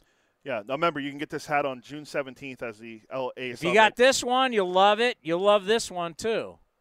June 17th, Glenn Burke Pride Night at the Coliseum, brought to you by Gilead. Athletics.com/tickets. That's athletics.com/tickets. Right here. And I think what we'll try to do, because we did it last year for Pride Night at the Coliseum, I'll try to get Billy Bean on. No, not that Billy Bean. Billy Bean without an E at the end of his name. Billy Bean, who works with the commissioner. We talked with him last year. We did a video with him last year. Former outfielder. Now we can put him on video now and actually have it on video on YouTube. So He's a good player. I'll reach out to him and see if he's available to do it with us next week. Yeah, I mean, just talking about being gay and being in baseball and not being able to live the life that he wanted to live and going through all of that and worried about being judged and how people would view him and probably more importantly, whether people would sign him. You know, what he went through. And he wasn't a great player, but he was a good player. He was a terrific athlete. See, the problem is when you put in Billy Bean, no matter how you spell it, it comes up our Billy Bean. And by the way, both Billy Beans know each other real well because they played against each other. Yeah. I remember Billy Bean, not the A's Billy Bean, this Billy Bean that works for the commissioner, mentioning, I thought, last year about how him and Billy are close, and they talk about it all the time. Yeah, Tigers, Dodgers, Padres. I think they were on the Tigers together. Was Billy on that? I remember they were teammates at one point. Drafted by the Yankees. Yeah, it was 88 Tigers. In 1985, he was drafted by the Yankees. And by the way, can you imagine this? Can you just – and he played at Loyola Marymount down in Southern California, was in the College World Series in 1986. But I bet his signing bonus when he was drafted by the Yankees felt like $1 bazillion. Signed for $55,000. That's a lot of money. Right? I mean, it's a lot of money to me now, and this is 2022. I mean, you're a college kid, and you just got $55,000. Here, sign a piece of paper. Welcome to the New York Yankees. All right, earlier today, we had to get Wash on. Are you kidding me? Ron Washington, one of the great coaches in Oakland A's history. He'll always be a organization favorite. Everybody loves Wash. The fan base loves Wash. Just won a World Series with the Atlanta Braves. They're trying to make it 2 in a row. And he went outside, got in the dugout all by himself. What's the name of their park? Was it Truist Park? It's like TR. It's not Turner Field. Yeah, it's like their third ballpark since like 96, essentially, or even before then. But, yeah, it's not Turner Field anymore. It's a new ballpark. It's really nice. Wash, a stadium all to himself with us on A's Cast Live. Well, now joining us once again here on A's Cast Live, he's one of the great Oakland A's. He'll always be a part of the green and gold family, but now is with the Atlanta Braves as the A's are getting ready to take on the Braves in Atlanta. Ron Washington is with us. Wash, how are you? I'm doing well. How are you guys? We are doing fantastic, and, I just got to thank for what you guys accomplished, winning the World Series, and now you're getting your mojo back again, that life down there in the South has to be really good. Yes, it is. We've been spinning our wheels there at the beginning, but we finally starting to put things together. We're starting to get some consistency throughout the lineup and in the pitching staff. And one thing we always do, play defense. We got to see pictures of the World Series ring, which so well-deserved, and what a run you guys had. And I know you don't want to focus completely on last year, but just kind of a follow-up on that. What was it like for you, the staff, all the players, everybody in the organization to get those World Series rings? Well, it was a tremendous moment because, I've been to 2 World Series, but it's nothing like winning a World Series. So it was nice. The most amazing thing is how those guys hung together throughout the year when we was trying to get it going. And then once we got it going, we held on to it until the end. And that's really what it's about. Yeah, how important is that for the players to listen to the coaches, to listen to the manager, and when maybe you don't start off great and when maybe you haven't gotten your mojo yet, to never stop giving it everything, because once that light switch flips, everything changes, and I think the Braves of last year are one of the great examples of that. Well, there's no doubt about it. And when you play this game of baseball, you're going to go through ups and downs. And the thing was, we knew we had the capability inside that clubhouse. And as you mentioned, the manager and the coaching staff, we didn't let up. We kept coming out, going about our business the way we always go about our business. We didn't take anything for granted. We continued to believe in each other inside that clubhouse. And as you said, eventually, we got our game going. We started playing baseball the way we knew we were able to play baseball and hoped that we had played baseball that way from the beginning. But, in baseball, you can't predict it. You just got to go out between those lines and perform. And we just kept working at it, and things came together. And like you said, that should be a message to anyone early in the year when things aren't going the way you would like it to go, but you have the capability. Well, everybody, just like last year, we're seeing it this year. Everybody wanted to crown the Mets champs, and all of a sudden you guys have won 5 straight. You're coming off a 4-game sweep of the Colorado Rockies. You've gotten to that 500 mark, and you've gotten to game over it. You've won 5 in a row. I see you're scoring more runs per game, but what's the main reason why the Braves are starting to get hot again? Consistency. We get more consistency through our starting staff. We're getting the consistency out of our bullpen when they come in and, they have to do a job. We get more consistency now from more guys in the lineup with offensively. And as I mentioned earlier, we never stop playing defense. So now that we got things going in the lineup with more than 2 guys, we got 4 or 5 guys now that start to swing the bat the way they're capable of. And now we're starting to get the innings out of our starting pitcher, our starting pitchers, which makes a difference. Now, instead of having to get 5 innings out of that bullpen, we might have to get 3. We might have to get 2. And that's what you need when you want to talk about, being consistent through a year. And as you mentioned, the Mets, they're not the same Mets of the past. They will not collapse. We have to play baseball and catch them. And that's the way it's going to be. And now we're ready. We focused and we're ready to do just that. Wash, you are so speaking to the choir when it comes to innings pitched. That's why we always love talking to you. You hit the nail on the head. I mean, all your years in this game as a player, as a manager, as a coach, these games where you have starters not go very long, then you need to have 4, 5, 6. We'll see 7, 8 relievers in a game. The continuity of the game is awful, and the numbers just show. The deeper your starter goes, the better chance you have of winning games. Does it scare you the way our game is going, how we just don't, like these front offices just don't want starters going deep into games?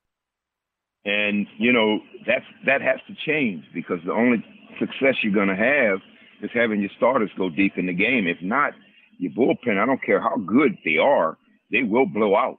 They will blow out. Guys need a break here and there, and the only persons that can give them that break is the starting pitchers. Matt Olson, who we absolutely love, he's a great person, and happy for him to go back home, sign that big 8-year, $168 million deal with the Braves. But you're replacing an Atlanta legend. Freddie Freeman was so big down there. He was like the next generation, like Chipper Jones was for kids way back when. He was like the new Chipper Jones. Obviously, leaving for L.A. was not easy. What do you think it's been like for Matt Olson having to try and replace Freddie Freeman, if that's even fair? Well, that's not fair.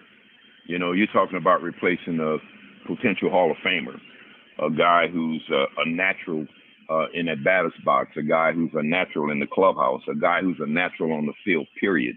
But if we had to replace Freddie, and it is a replacement, we couldn't have picked a better guy than Matt Olson. And, all we've been preaching to Matt is just be Matt Olson. Whatever Matt Olson gives us is enough. And we love Matt Olson. And, he's been tremendous for us. He really has. And he's starting to swing the bat now. For a minute there, it got to him. But he had to realize, just be Matt Olson. Don't try to replace anyone. Because, trades happen and free agent signs happen in this game constantly. And, you just have to come and be who you are. And who Matt Olson is enough for the Atlanta Braves.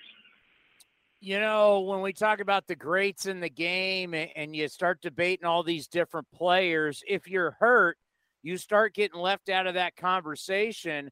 And Acuna's back. The numbers I have, his last 10 games, he's hitting 378, bunch of extra base hits, bunch of RBIs. He's got his swagger back. You know how special this young man is. What has that meant for your guys' lineup? What's it meant for the organization to have this great, dynamic young player back? Well, he creates havoc. And, having him back, and now he's starting to get comfortable, and it means a lot to our lineup. It means a lot to our team. He doesn't only bring that offense when he's in that batter's box. He plays tremendous defense. He got a strong arm. He runs the heck out of the bases. He makes things happen. And we certainly need him because we don't have what you might call a ton of speed in our lineup. But we do have guys that's capable of doing some things on the base pads. And he's the leader in that part of it. So it means a lot to us. And I know it means a lot to Ronald because he's like a kid in the candy store right now, being able to be back on the field. Well, you mean a lot to the Oakland A's, and the Oakland A's mean a lot to you.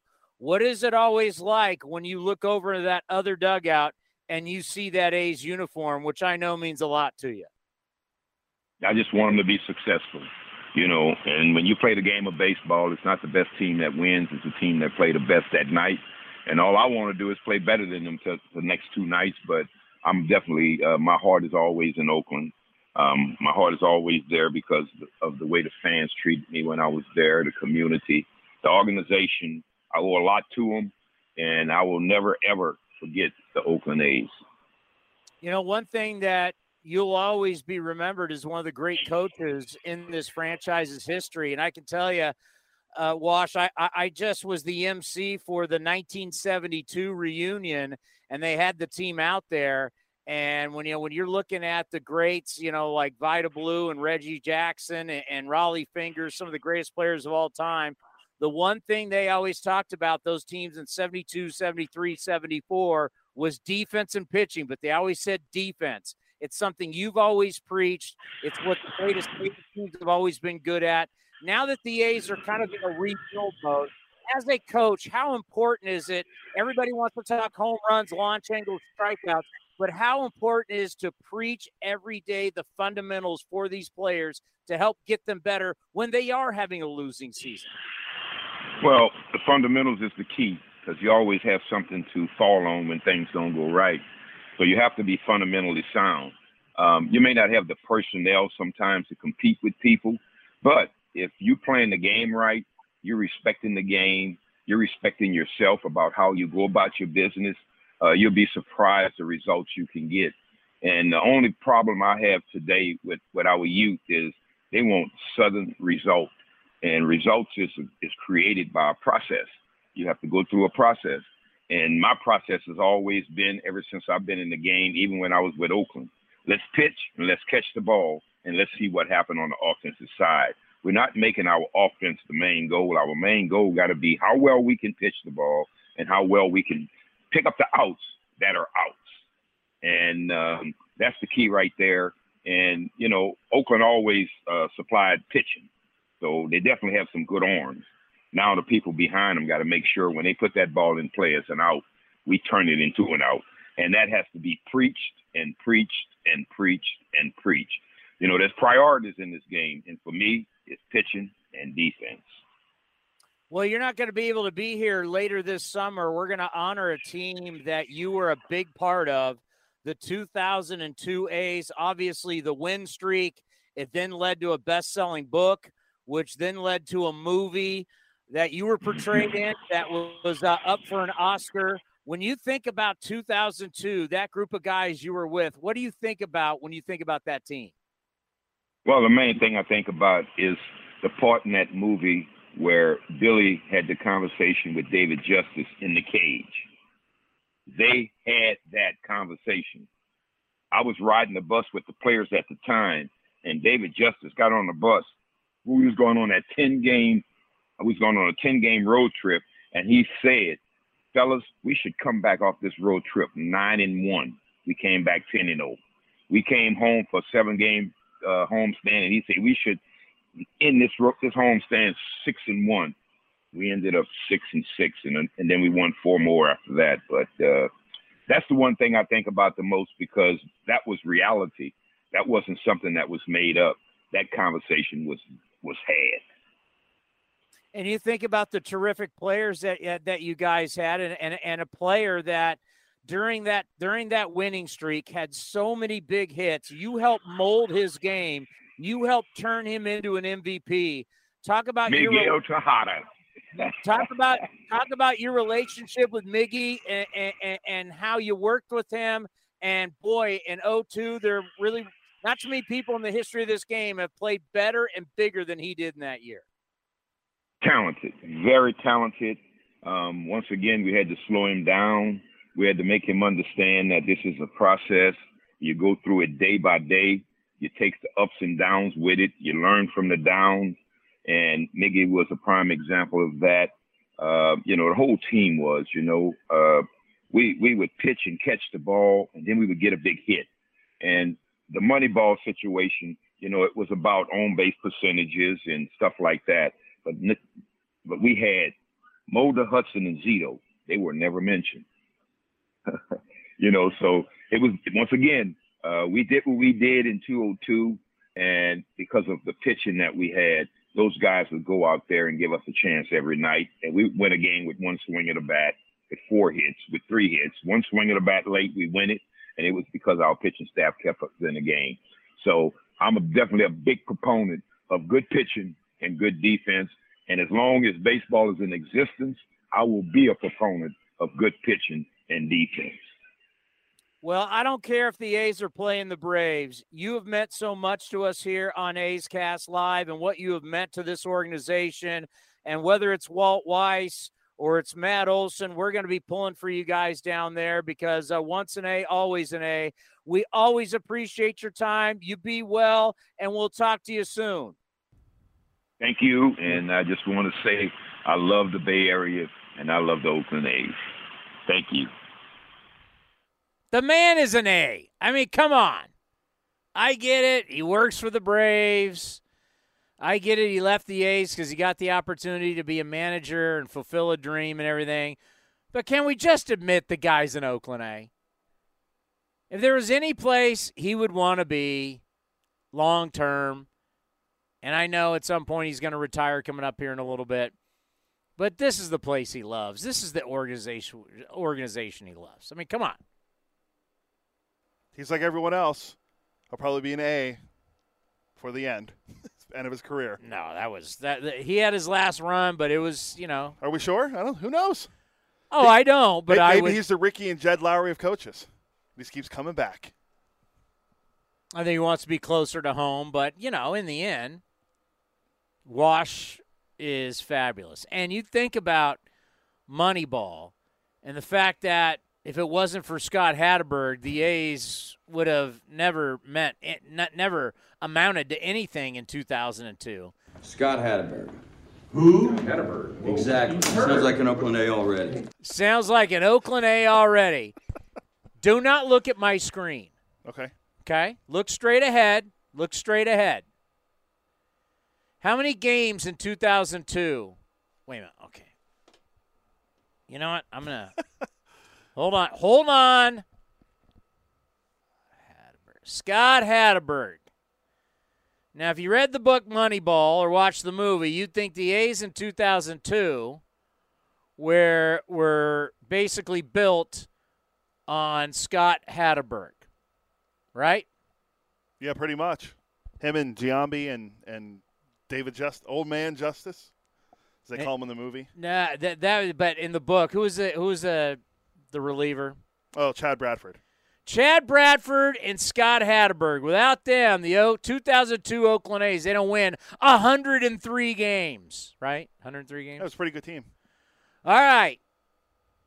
How many games do not look. You'll know he's cheating. Like, I wish I could put the hat. The Glenn Burke Pride Night hat, which you get on June 17th.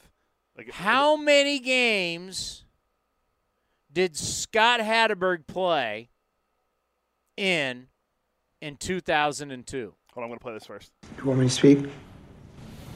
We're not pointing you yet.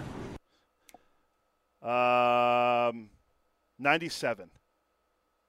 Scott Hatteberg played in 136. Okay. How many games did the great Miguel Tejada? Did he play in all of them? 162? 162. Remember, he had the longest active Ironman streak, yeah. Couple walk-offs. Has anybody is he like the last of the Cal Ripken-esque era people to have he's got to be the last guy with a long streak because, I mean, rightfully so, you don't play guys every day anymore. But I guess would say he's the last modern-day player with a long streak. Yes. He went 1,152 days. It started June 2nd of 2000 and went all the way from June 21st to 2007. Keep going down the list. Who's the next? I mean, Dale Murphy would be modern day. Obviously, Garvey was up there. He was modern day. The great Prince Fielder went 547. How about our man, friend of the program, Sandy Alomar Jr. played in 648 straight. Yeah, it looks like it'd be. But the last big streak was Miguel Tejada. Yeah, I mean, Prince Fielder went 547. All right, how many home runs? Scott Hatteberg hit that home run. Ooh, how many home runs did Hatteberg hit? 15. How many did Miggy hit? 39. 34. But was I right on the 15 for Hatteberg? Yeah. Hatteberg, you just researched Hatteberg. Hatteberg. Yeah. What was Hatteberg's OPS? Surprisingly. 787. 807. Miggy's was 861. Let's see. I'll give you Miggy's numbers.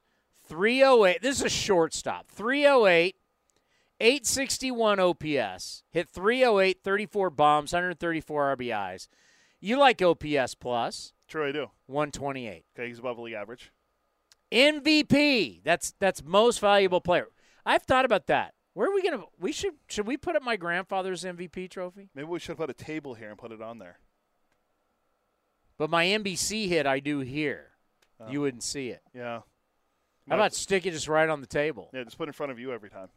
But I don't want to break. So my grandfather, if you don't know, was the MVP of the National League in 1947. First third baseman ever to be the MVP in baseball. Bob Elliott, 1947. Look it up. 7-time All-Star. I think they have him for 8 All-Star games, though, because I know one he had a broken nose because he got hit in the face. All right. You look at the numbers. Miguel Tejada is one of the main reasons. You know how many hits Tejada had that year?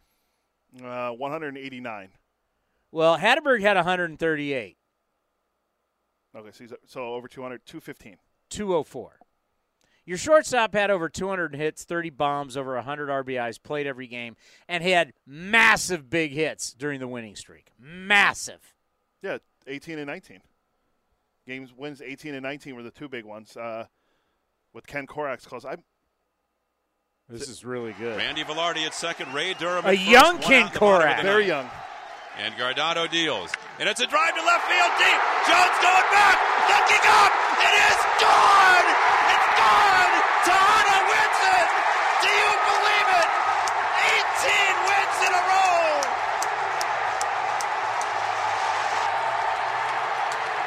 So there's when they won their 18th win in a row, as you heard. By the way, is that as loud for everybody out there as it is in our headphones? Yeah, it was pretty, Jesus. It was pretty loud. And so that happened. And then he had a walk-off the next day, I believe, too. Here we go. So they have Sweeney, Tucker, and Ordaz on the right side, and Perez playing at shortstop. And over now at third base is Alicea, and Miguel Tejada is up for the A's. And wouldn't this be fitting? And the MVP chant. 1 out, bases loaded. 2 outfielders, Ibanez and Beltran playing shallow. 5 infielders, 1 out, 9th inning, and a 6-6 tie. Grimsley ready. He deals. And it's a line drive, base hit, center field! Greg Myers scores from third! Tejada wins another ball game! 19 straight for the Athletics! They've tied the all-time American League record! So there's number 19. Do we need to play 20 or should we you got Bill King.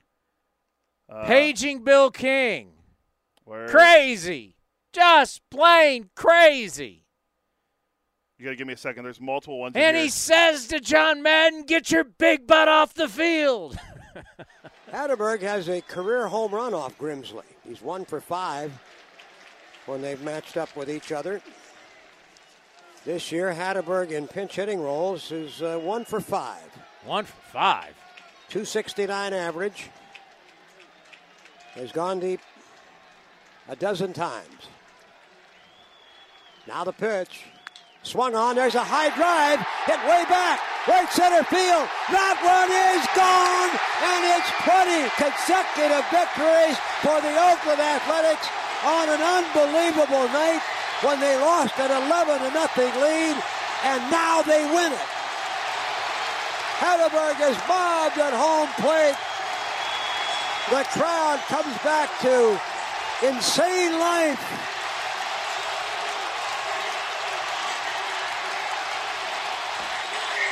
Crazy. Just plain crazy. How do you explain it? All right, Hatterberg, what did he say he was hitting? 260 what? 269, I believe. He ended up at 280. So after that hit, Hatterberg got hot. You raised your batting average 17 points? Yeah, and this is September 4th this happened. Crazy. Yeah. Just plain crazy. Bill King has some of just the great one-liners. Like some of his Raiders stuff is, the Warrior stuff is great, but the stuff that we have archived, A's, Raiders, some of it's just awesome. I've heard some of the Holy Roller. Old Man Willie. Yeah, like there's so many. There are a lot of good ones. Who calls a guy Bill King? It's the Super Bowl. He's calling it Old Man Willie. It's the Super Bowl. I mean, it's incredible. Absolutely incredible. Yeah, so Miggy, I want to say Miguel Tejada played a little bit of the role of the 0-2 A's being a 103-win first-place team. I know it's all Hatterberg and Bradford and, Justice and Old Man Is there the Old Man Justice in there? I don't have that. I don't have that drop, I don't think. But you don't have Old Man Justice? No. You got to get that. Folks, all you need to do is go to YouTube, put in Moneyball Scouts. Scout scene. And just the scout scene is the best part. You don't even need the rest of the movie. Just watch the Scouts. Okay. It's the best. Before we go. And Billy Bean said, what did Billy Bean say on this program? The great Billy Bean said that in real life, the talk of the Scouts is even way better than in the movie. That's true. He did say that. You mean like drops like this? They got a little hair on their ass. Got an ugly girlfriend. What's that mean? Ugly girlfriend means no confidence. Who's Fabio? You don't put a team together with a computer, Billy. You butchered the first He throws the club head at the ball, and when he connects, he drives it. It pops off the bat. You can hear it all over the ballpark. What does that mean? This one? I like guys like that got a little hair on their ass. Yeah, I mean, when I'm looking at a player, I like a guy who's got a little hair on his ass. Oh, how about this one? Another thing, no more stealing. That's what I do. That's what you pay me to do. No, I pay you to get on first, and I get thrown out a second. This is a process. It's a process. It's a process. And with all that said, you had the big three, and you had Miguel Tejada. Barry Zito real quick. 23-5, a 2.75 ERA, and 35 starts. 182 strikeouts and 229 in the third inning. Yes, he was the Cy Young winner that year. But you don't know about that if you watch Moneyball. So if you watch this movie that was up for an Oscar and it's a best-selling book, you have the MVP, you have the Cy Young Award, and neither guy is ever mentioned. Neither. What are we talking about then? You won 103 games.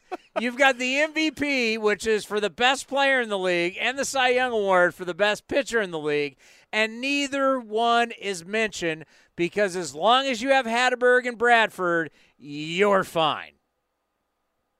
Scott Hatteberg. Who? Sounds like an Oakland A already. Now you know why we always say that. You ready a little buying or selling? We got time today, right? We have I don't know, a couple minutes. Have you checked the weather in hot Atlanta? I heard there's rain in the forecast, but they're going on as scheduled right now. You know who was just in Atlanta? You? I was just in Atlanta. But yes, we can do one buying or selling. So let me get the open. There is one I want to ask you. What? It's time for buying or selling. Sell.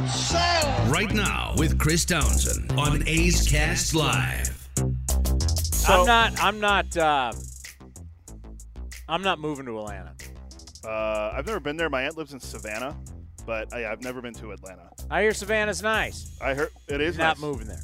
Yeah, well, I'm not going to move there either. No way am I heading. I wouldn't live there. Okay, so and I base that I base that off being as someone who's very lucky and has been to a lot of places. I've been to a lot of places. Atlanta's not one. Atlanta's not one of them. I've been to the airport a lot. It is a well-oiled machine, that airport. I think it might be the busiest airport in the country. Oh, they've got the rent-a-cars. It's you got to take a tram out to rent-a-car world. I mean, they got their own world out there. Then they got all the hotels around the rent-a-car. I got to say this. Atlanta Airport is a well-oiled machine. All right, so I'm going to ask you this one quickly. Am I living there? The Phillies fired Joe Girardi last week. What? When did that happen? And since then, I don't think they've lost the game. They've won 4. I think is it 3 in a row or 4 in a row. They went on to sweep the Angels, who've now lost 12 straight. I put in here, Joe Maddon might be on the hot seat, and many don't expect him to return. Fired. Joe Maddon fired today. Fired earlier today, though, so Joe Maddon out. Perry Manassian, I can't remember. Perry Manassian now has Phil Nevin as the interim manager. The great Phil, one of the greatest college baseball players of all time, Phil Nevin, who did make a couple All-Star teams, I want to say, with the Padres. But Joe Maddon could be managing again next season. What about the aforementioned Phillies? They need someone. And Joe Maddon is from Eastern Pennsylvania. Joe Maddon's done. Buying or selling, Joe Maddon will be the Phillies' next manager. Joe Maddon is done. I think he's still going to manage again. I would bet against that. How old is Joe Maddon? 65. Yeah, he's done. But Dusty Baker's still managing. So is the article. Is there going to be another cheating scandal, and you need a guy that's going to be the guy everybody in baseball likes, and he's going to be able to help diffuse the issue? Because that's the only reason why Dusty has his job. The names that were in the article that I was reading. Every guy who has his job right now, who is an older manager, that I totally respect, but there's only one reason why Tony La Russa has his job. There's only one reason Dusty Baker has his job. What about Buck? What about him? He's old. They just wanted an adult in the room. That's what the Mets needed. I'll give you that. Why would you hire Joe Maddon, who it's the dream job, and got fired? He's been run out of 2 big primetime jobs. Both times he had high payrolls. He had a high payroll in Chicago. He had a high payroll in Anaheim. It's not like he was asked to turn the Pirates around. Whoa. Why are you? They're already on their way. Why are you going to hire him? He's not not managing again, I'll bet you. Who would hire him? Well, the list that I saw on The Athletic earlier, they had Maddon on there, but they also had who? They had Brad Ausmus on there for the Phillies. Also, because of his connection with Dave Dombrowski. Yeah. Also, Mike Scioscia. Because Scioscia's from Pennsylvania as well. I don't know. I mean, if you want to hire an old is Joe Maddon? 65. I would have swore he's even closer to 70.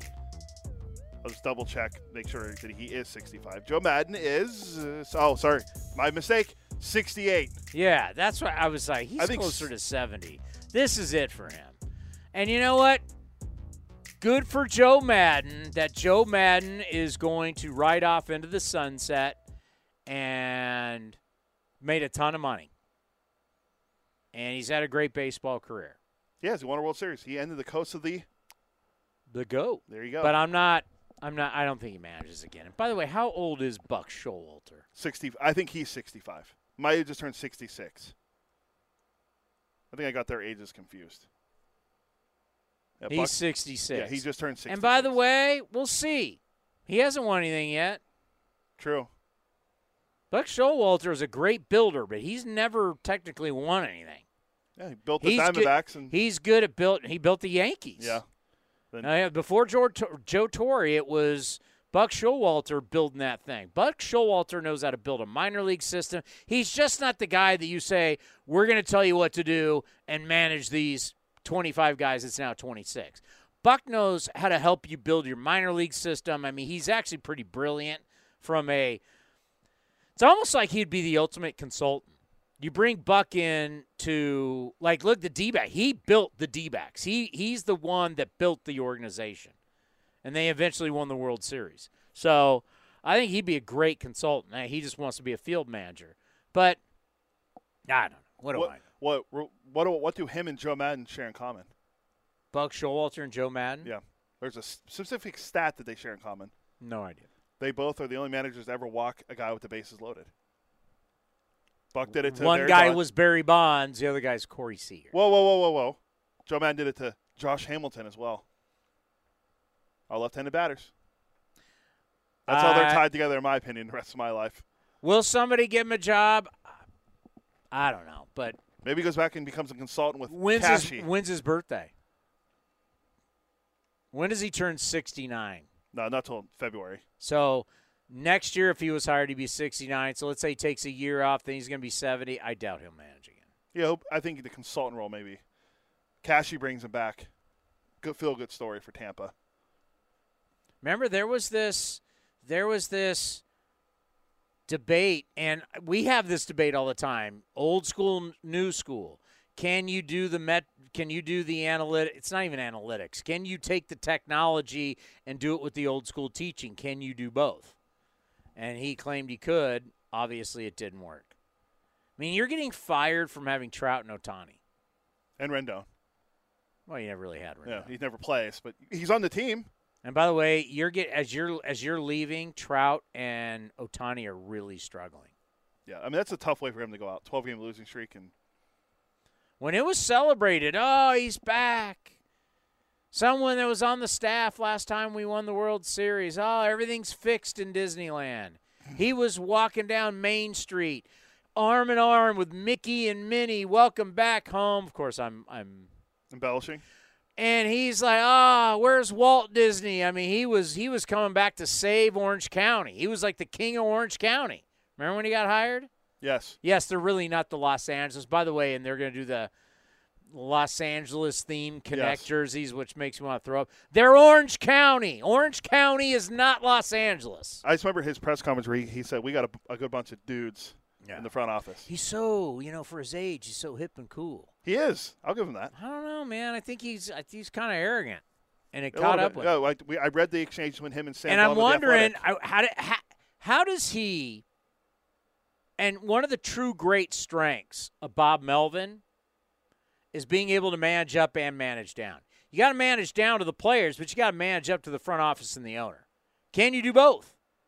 Right? The difference between Mark Jackson. I'll take it to the Warriors. Steve Kerr and Mark Jackson. Mark Jackson couldn't manage up. He was awful at it. Where Steve Kerr's brilliant at it. Got to be able to manage up and manage down. We don't know. Obviously, managing up didn't work in Chicago. Something happened. Yeah. Well, remember, when you hire David Ross, you're not hiring a puppet. So they moved on from him, had no problem, and then now the Angels have moved. How long was he even manager of the Angels? His first year was 2020, I believe. Yeah, so he didn't even get a full season there. I mean, literally, they're running him out in less than How many games did he even manage 2 full seasons, games-wise? Now, obviously, 60 games because of COVID. But how many games did he actually manage? I could be wrong. It could have been 2019 took over. Let's see. His first year was with 2020, so he managed 60 games and then 162 and then 56 this year. His record with the Angels was 157 and 172. So he didn't even manage two full years. No. Think about that. What has to happen? A losing streak's a losing streak. People have them. I get it. But what has to happen to where you come in as the savior? We're breaking? Yeah, well, Ace Total Access is in a few minutes. What time? 3:20. Oh, we got time. What has to happen if you're just joining us? Joe Maddon relieved of his duties in Anaheim. What has to happen that you come in as a savior? 2020's a wash. You'd be an idiot as an owner or an executive to count 2020 for anything. If you're a losing team, right? Winning teams, you build on that. Losing teams, you got a guy coming in, new staff, you have summer camp, playing 60 games, whatever. So, literally, you gave Joe Maddon a year and 2 months? Yeah. I like to read into things, and I'm reading in there was more to this. If you look back at his record, his last year in Tampa, they went 77 and 85. He never had a losing record in Chicago, and then he couldn't win in L.A.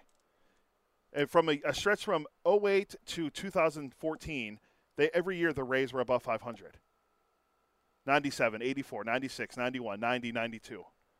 Then with the Cubs, 97, 103, 92, 95, 84. Then 26, 77, and 2 games under, 27 and 29. But think about this. 2020's a wash. That's his first year. Honeymoon still going. Comes in, has 1 full year, and then the next year gets 2 months and he's gone. Yeah, something's going on there, right? Wouldn't you say something's going on there? Yeah, remember, also. This guy was the savior. He doesn't even get 2 full seasons, and he was supposed to be the savior. But who hired him? Shouldn't the savior, Billy Epler, but shouldn't the savior, who hired Buck Showalter?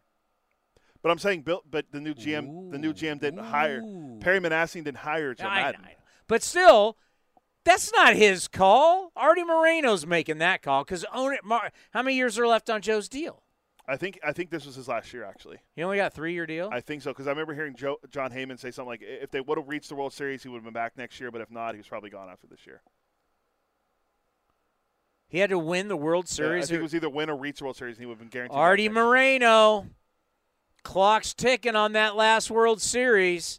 And 20 years ago. And by the way, you didn't own the team then. You know who owned the team? Gene Autry? No. Disney. Oh. Gene Autry was dead years before that. I was thinking of Gene Autry Way. It's close enough. It's Disney. Disneyland owned them. Oh, okay. So I got to tell you, clock is a ticking on that last championship. How many managers now since that championship? He would have been the third. Second. Third. It was Sosha, Osmus, and Osmus was after Sosha. Wasn't somebody in between there? No, I think it was. They went right to Osmus. I thought. And Osmus got 1 year. Yeah, then he did 2019. Maybe it's time to bring Sosha back. He's available. Or maybe Phil Nevin. How are they going to say Phil Jackson? They're going to say Phil Jackson. Phil Jackson coming back. Magic as his bench coach. Now that I'd watch that. If you could get Phil Jackson to manage the Angels and put Magic Johnson on the staff, Shaq, get Shaq in there. I'm in. You gotta get him off TNT first. Let Shaq make all the pitching changes. It'd be the greatest. All right, we're out of here. Thank you for everybody for listening and watching A's Cast Live. We'll see everybody tomorrow at 1 o'clock. We'll be back in a couple minutes with the A's Total Access Show, brought to you by Chevron. We want to thank the great Sam Piraro, my old head baseball coach at San Jose State. We want to thank Gene Tenace, A's legend, and also A's legend Ron Washington. We'll see everybody tomorrow. The Coliseum has gone by many names, but none better than the Last Dive Bar. Hi, everyone. Ken Korak here, and my friends at Last Dive Bar are helping us celebrate our longtime home. Last Dive Bar has the most unique merchandise for all Oakland baseball fans. T-shirts, sweatshirts, the Ray Fosse line, and my personal favorite, the lights have taken full effect. Visit their website at lastdivebar.com or follow them on social media at Last Dive Bar. All proceeds are invested back into the A's Community Fund and their affiliated charities. Go to lastdivebar.com. That's lastdivebar.com. This has been a presentation of the Oakland Athletics.